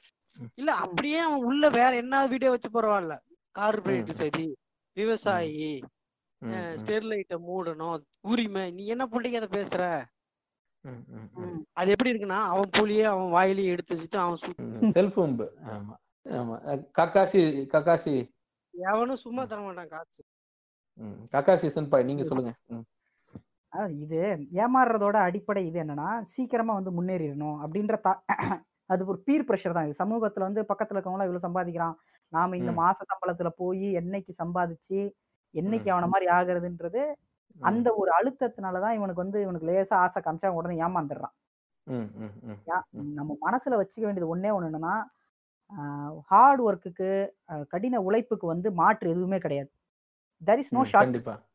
ஷார்ட்கட்டா போகணும்னா நீ வந்து திருட்டு தாயியா மாறணும், அதுதான் ஒரே ஷார்ட்.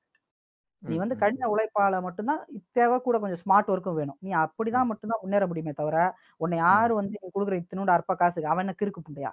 நீ இவனுக்கு வந்து என்னன்னா இது ஒரு ஈஸியான இருக்கு, சீக்கிரமா சம்பாதிச்சிடலாம் அப்படின்ட்டு இவனுங்களை மேதாவி புண்டையா ஃபீல் பண்ண வச்சு ஏமாத்திடுறான். புரியுதுங்களா? இவனோட அறிவுத்தன்மைக்கு வந்து ஈகோ வந்து சாட்டிஸ்ஃபை பண்ணி காசை பிடிங்கி, அந்த ஈகோ சாட்டிஸ்ஃபை ஆகுறதுனாலதான் அதை வந்து குறை சொல்லும் போது கூட இருக்கிறவனே வந்து எதிரியா பாக்குறான். இவன் இப்ப இதுக்கு சில அறிகுறிகள்லாம் இருக்கு. இந்த மாதிரியான பிசினஸ்லாம் உங்களை அழுத்தி உடனே வந்து காசு கொடுங்க, இது இந்த ஆஃபர் உடனே போயிரும்னா அந்த ஆஃபர் புண்ட தேவையே இல்லைன்னு சொல்லி பாருங்க, உடனே வந்து நீ நாளைக்கு பண்ணலாம் அப்படின்வான். அப்படின்னாலே இது வந்து ஓல்டு. நீங்க கொடுக்குற காசுக்கு ரெட்டிப்பா 4 மடங்கா 5 மடங்கா நடைமுறை யதார்த்தத்துக்கு மீறி உங்களுக்கு காசு வரும்னு அவன் சொல்றான்னாலே அவன் உங்களுக்கு வந்து பின்னாடி ஆஃப் சொருவ போறான்னு முடிவு பண்ணிக்கங்க. there is no free meals. டோபிராமா சொன்ன மாதிரி காசு எவனுமே there is no free lunch அப்படிம்பாங்க. Correct. there is no free lunch. Yes, அது வந்து கிடையாது. இந்த உலகம் வந்து காசால இயங்கக்கூடிய ஒரு சமூக கட்டமைப்பு பண்ணி வச்சுட்டு இதுல வந்து ஃப்ரீயா கொடுப்பானா என்ன திருக்கு புண்டத்தனமா இல்லையா? இதுல படிச்ச புண்டாமோனுங்களே இப்ப ஏமாறுறீங்களே. நீங்க உங்களோட ஆசைக்கு உங்களோட அறிவாளித்தனத்துக்கு நீங்க வந்து கூட இருக்கவங்க எல்லாம் பகச்சுக்கிட்டு நீங்க வந்து போய் ஏமாந்து நின்னுட்டு திருப்பி போறபோது அந்த கூட இருக்கவங்க தான் உனக்கு வந்து ஆறுதல் சொல்லுவான். எத்தனையோ பேர் வீட்டு இந்த லாட்டரிலாம் அப்படிதான், லாட்டரியில போய் உதவி எழுதிட்டு வந்துட்டு பொண்டாட்டிங்க போய் வேலை செஞ்சு குடும்பத்தை காப்பாத்தின கதை எத்தனையோ இருக்கு. அதனால உங்களோட கூட பழகுனவங்க தான் வந்து உங்களுக்கு அக்கறை எடுத்து பேசுவாங்க. அதை காது கொடுத்து கேளுங்க. நீங்க ஏமாற போற நேரத்துல அவங்க சொல்றதெல்லாம் கன்சிடர் பண்ணுங்க. பெரிய மேதாவி புண்ட மாதிரி போயிட்டு நான் வந்து எப்படி சம்பாதிச்சு நான் BMW வாங்குறேன்ட்டு போய் பொறிகடலைக்கு பொட்டலம் போடாதீங்க. சரி, இல்ல நான் இதுல என்ன தெரியுமா நினைக்கிறேன், நான் ரொம்ப ஒன்னும் பெருசாலாம் சொல்ல. உங்களை சுத்தி சின்ன லெவல்ல ஏமாத்துறவங்க இன்னைக்கும் நீங்க ஏமாந்துக்கிட்டே இருக்கீங்க. இவ்வளத்தையும் கேட்டுட்டு ஒரு கடைக்கு போறீங்க, நான் வாங்கின ஒரு போயிட்டு ஒரு ஃப்ரிட்ஜு, டிவி எல்லாத்தையும் வாங்கிட்டு சரிங்க நீங்க வந்து எல்லாத்தையுமே கொஞ்சம் பேக் பண்ணி அனுப்பிச்சிருங்க அப்படின்னா அனுப்பிச்சிடலாம் அப்படின்னு சொன்னோன்னா இதுல இப்போ ஃப்ரீ டெலிவரி பண்ணிருங்க அப்படிமா. ஓகேவா? ஃப்ரீ டெலிவரி அப்படின்னு ஒண்ணு பண்ண முடியுமா? there is no free lunch அப்படிங்கிற மாதிரி, there is no such thing as free lunchங்கிற மாதிரி, ஒரு வண்டி ஆப்ரேட் பண்ணணும்னா அந்த வண்டிக்கு ஃபியூயல் போடணும், அந்த டிரைவருக்கு காசு தரணும், கரெக்டுங்களா? அந்த பொருள் அங்க கொண்டு போய் சேர்றதுக்கு ஃப்ரைட் சார்ஜஸ்ங்கிறது கண்டிப்பா செலவழியும். ஓகேவா? அவன் உங்களுக்கு ஃப்ரீ டெலிவரி தராயா அப்படிம்பாங்க. ஃப்ரீ டெலிவரி இதுக்கு தர முடியாதுன்னு சொல்ற கடைக்காரனை திட்டிட்டு ஃப்ரீ டெலிவரி தர கடையில போய் வாங்குவாங்க. அவன் பொருள் அதிகமா வச்சிருவான், அவ்வளவுதான். அவன் பொருள் ரேட் அதிகமா வச்சிடறான். சிம்பிளான மேட்ரு. ஏங்க அங்க 1+1 get 1 ஆஃபர் தராங்க அப்படின்னு பார்த்தா, இந்தியா கேட் வாங்கினேன் சொல்ற ஒருத்தர் ரிலையன்ஸ்ல வாங்கினப்பா, 1 கிலோ வாங்கினா இன்னொரு கிலோ 190 ரூபா வாங்குறான். ஆக்சுவலா பாத்தீங்கன்னா இந்தியா பாஸ்மதி ரைஸ்ல பாத்தீங்கன்னா நிறைய வெரைட்டி இருக்கு. இந்தியா கேட்லயே 105 ரூபாய்க்குலாம் பாஸ்மதி ரைஸ் இருக்கு. அது 2 கொடுத்துட்டு போயிடலாம் 195 ரூபான்னா, அவ்வளவுதான். ஆனா இதை அவங்க உணர மாட்டாங்க. சின்ன லெவல்ல இப்படி ஏமாந்து ஏமாந்து ஏமாந்து ஏமாந்து கடைசியா வந்து காடு மேல 16 நம்பர்ல ஓடுறது. ஆமா. அப்ப சுத்தி நடக்கிற விஷயம் என்ன? உங்களை சுத்தி ஒருத்தன் டெலிவரிக்கு சார்ஜ் கேட்கறான்னா அவன் ஏன் கேட்கறாங்கிற ஒரு பொதுவான விஷயத்த யோசிங்க. ஒருத்தர் வந்து 1+2 ஆஃபர்லாம் கிடையாதுங்க, ஓகேங்களா, நியாயமான விலைக்கு விற்கிறேன் அப்படின்னு சொன்னா 1+2 1+1 வாங்குற கடைக்கு ஓடாதீங்க. அவர் ஏன் அதே பொருள் அவரால் அப்படி விற்க முடியல, என்ன ஏதுன்னு யோசிங்க. டிஸ்கவுண்ட்னு அலையாதீங்க. டிஸ்கவுண்ட் தப்புன்னு நான் சொல்ல வரல. டிஸ்கவுண்ட் கிடைக்க நல்ல நியாயமா கிடைக்கிறதுல வாங்கலாம், தப்பு கிடையாது. ஓகேவா? அது என்ன அது ஏதுன்னு விசாரிச்சு தெளிவுபடுத்திட்டு ஒவ்வொரு பொருளையும் செலவு பண்ணுங்க, வாங்க. இதான் சொல்றேன். இந்த இடத்துல ஏமாறதை நம்ம தவிர்த்துட்டாலே கண்டிப்பா நம்மளால ஏமாறாம இருக்க முடியாது. சரி, இன்றைய செஷன் வந்து ரொம்ப அருமையா போச்சு. ஓகே, நன்றி டோபிராமா, நன்றி ககாஷி சென்சே.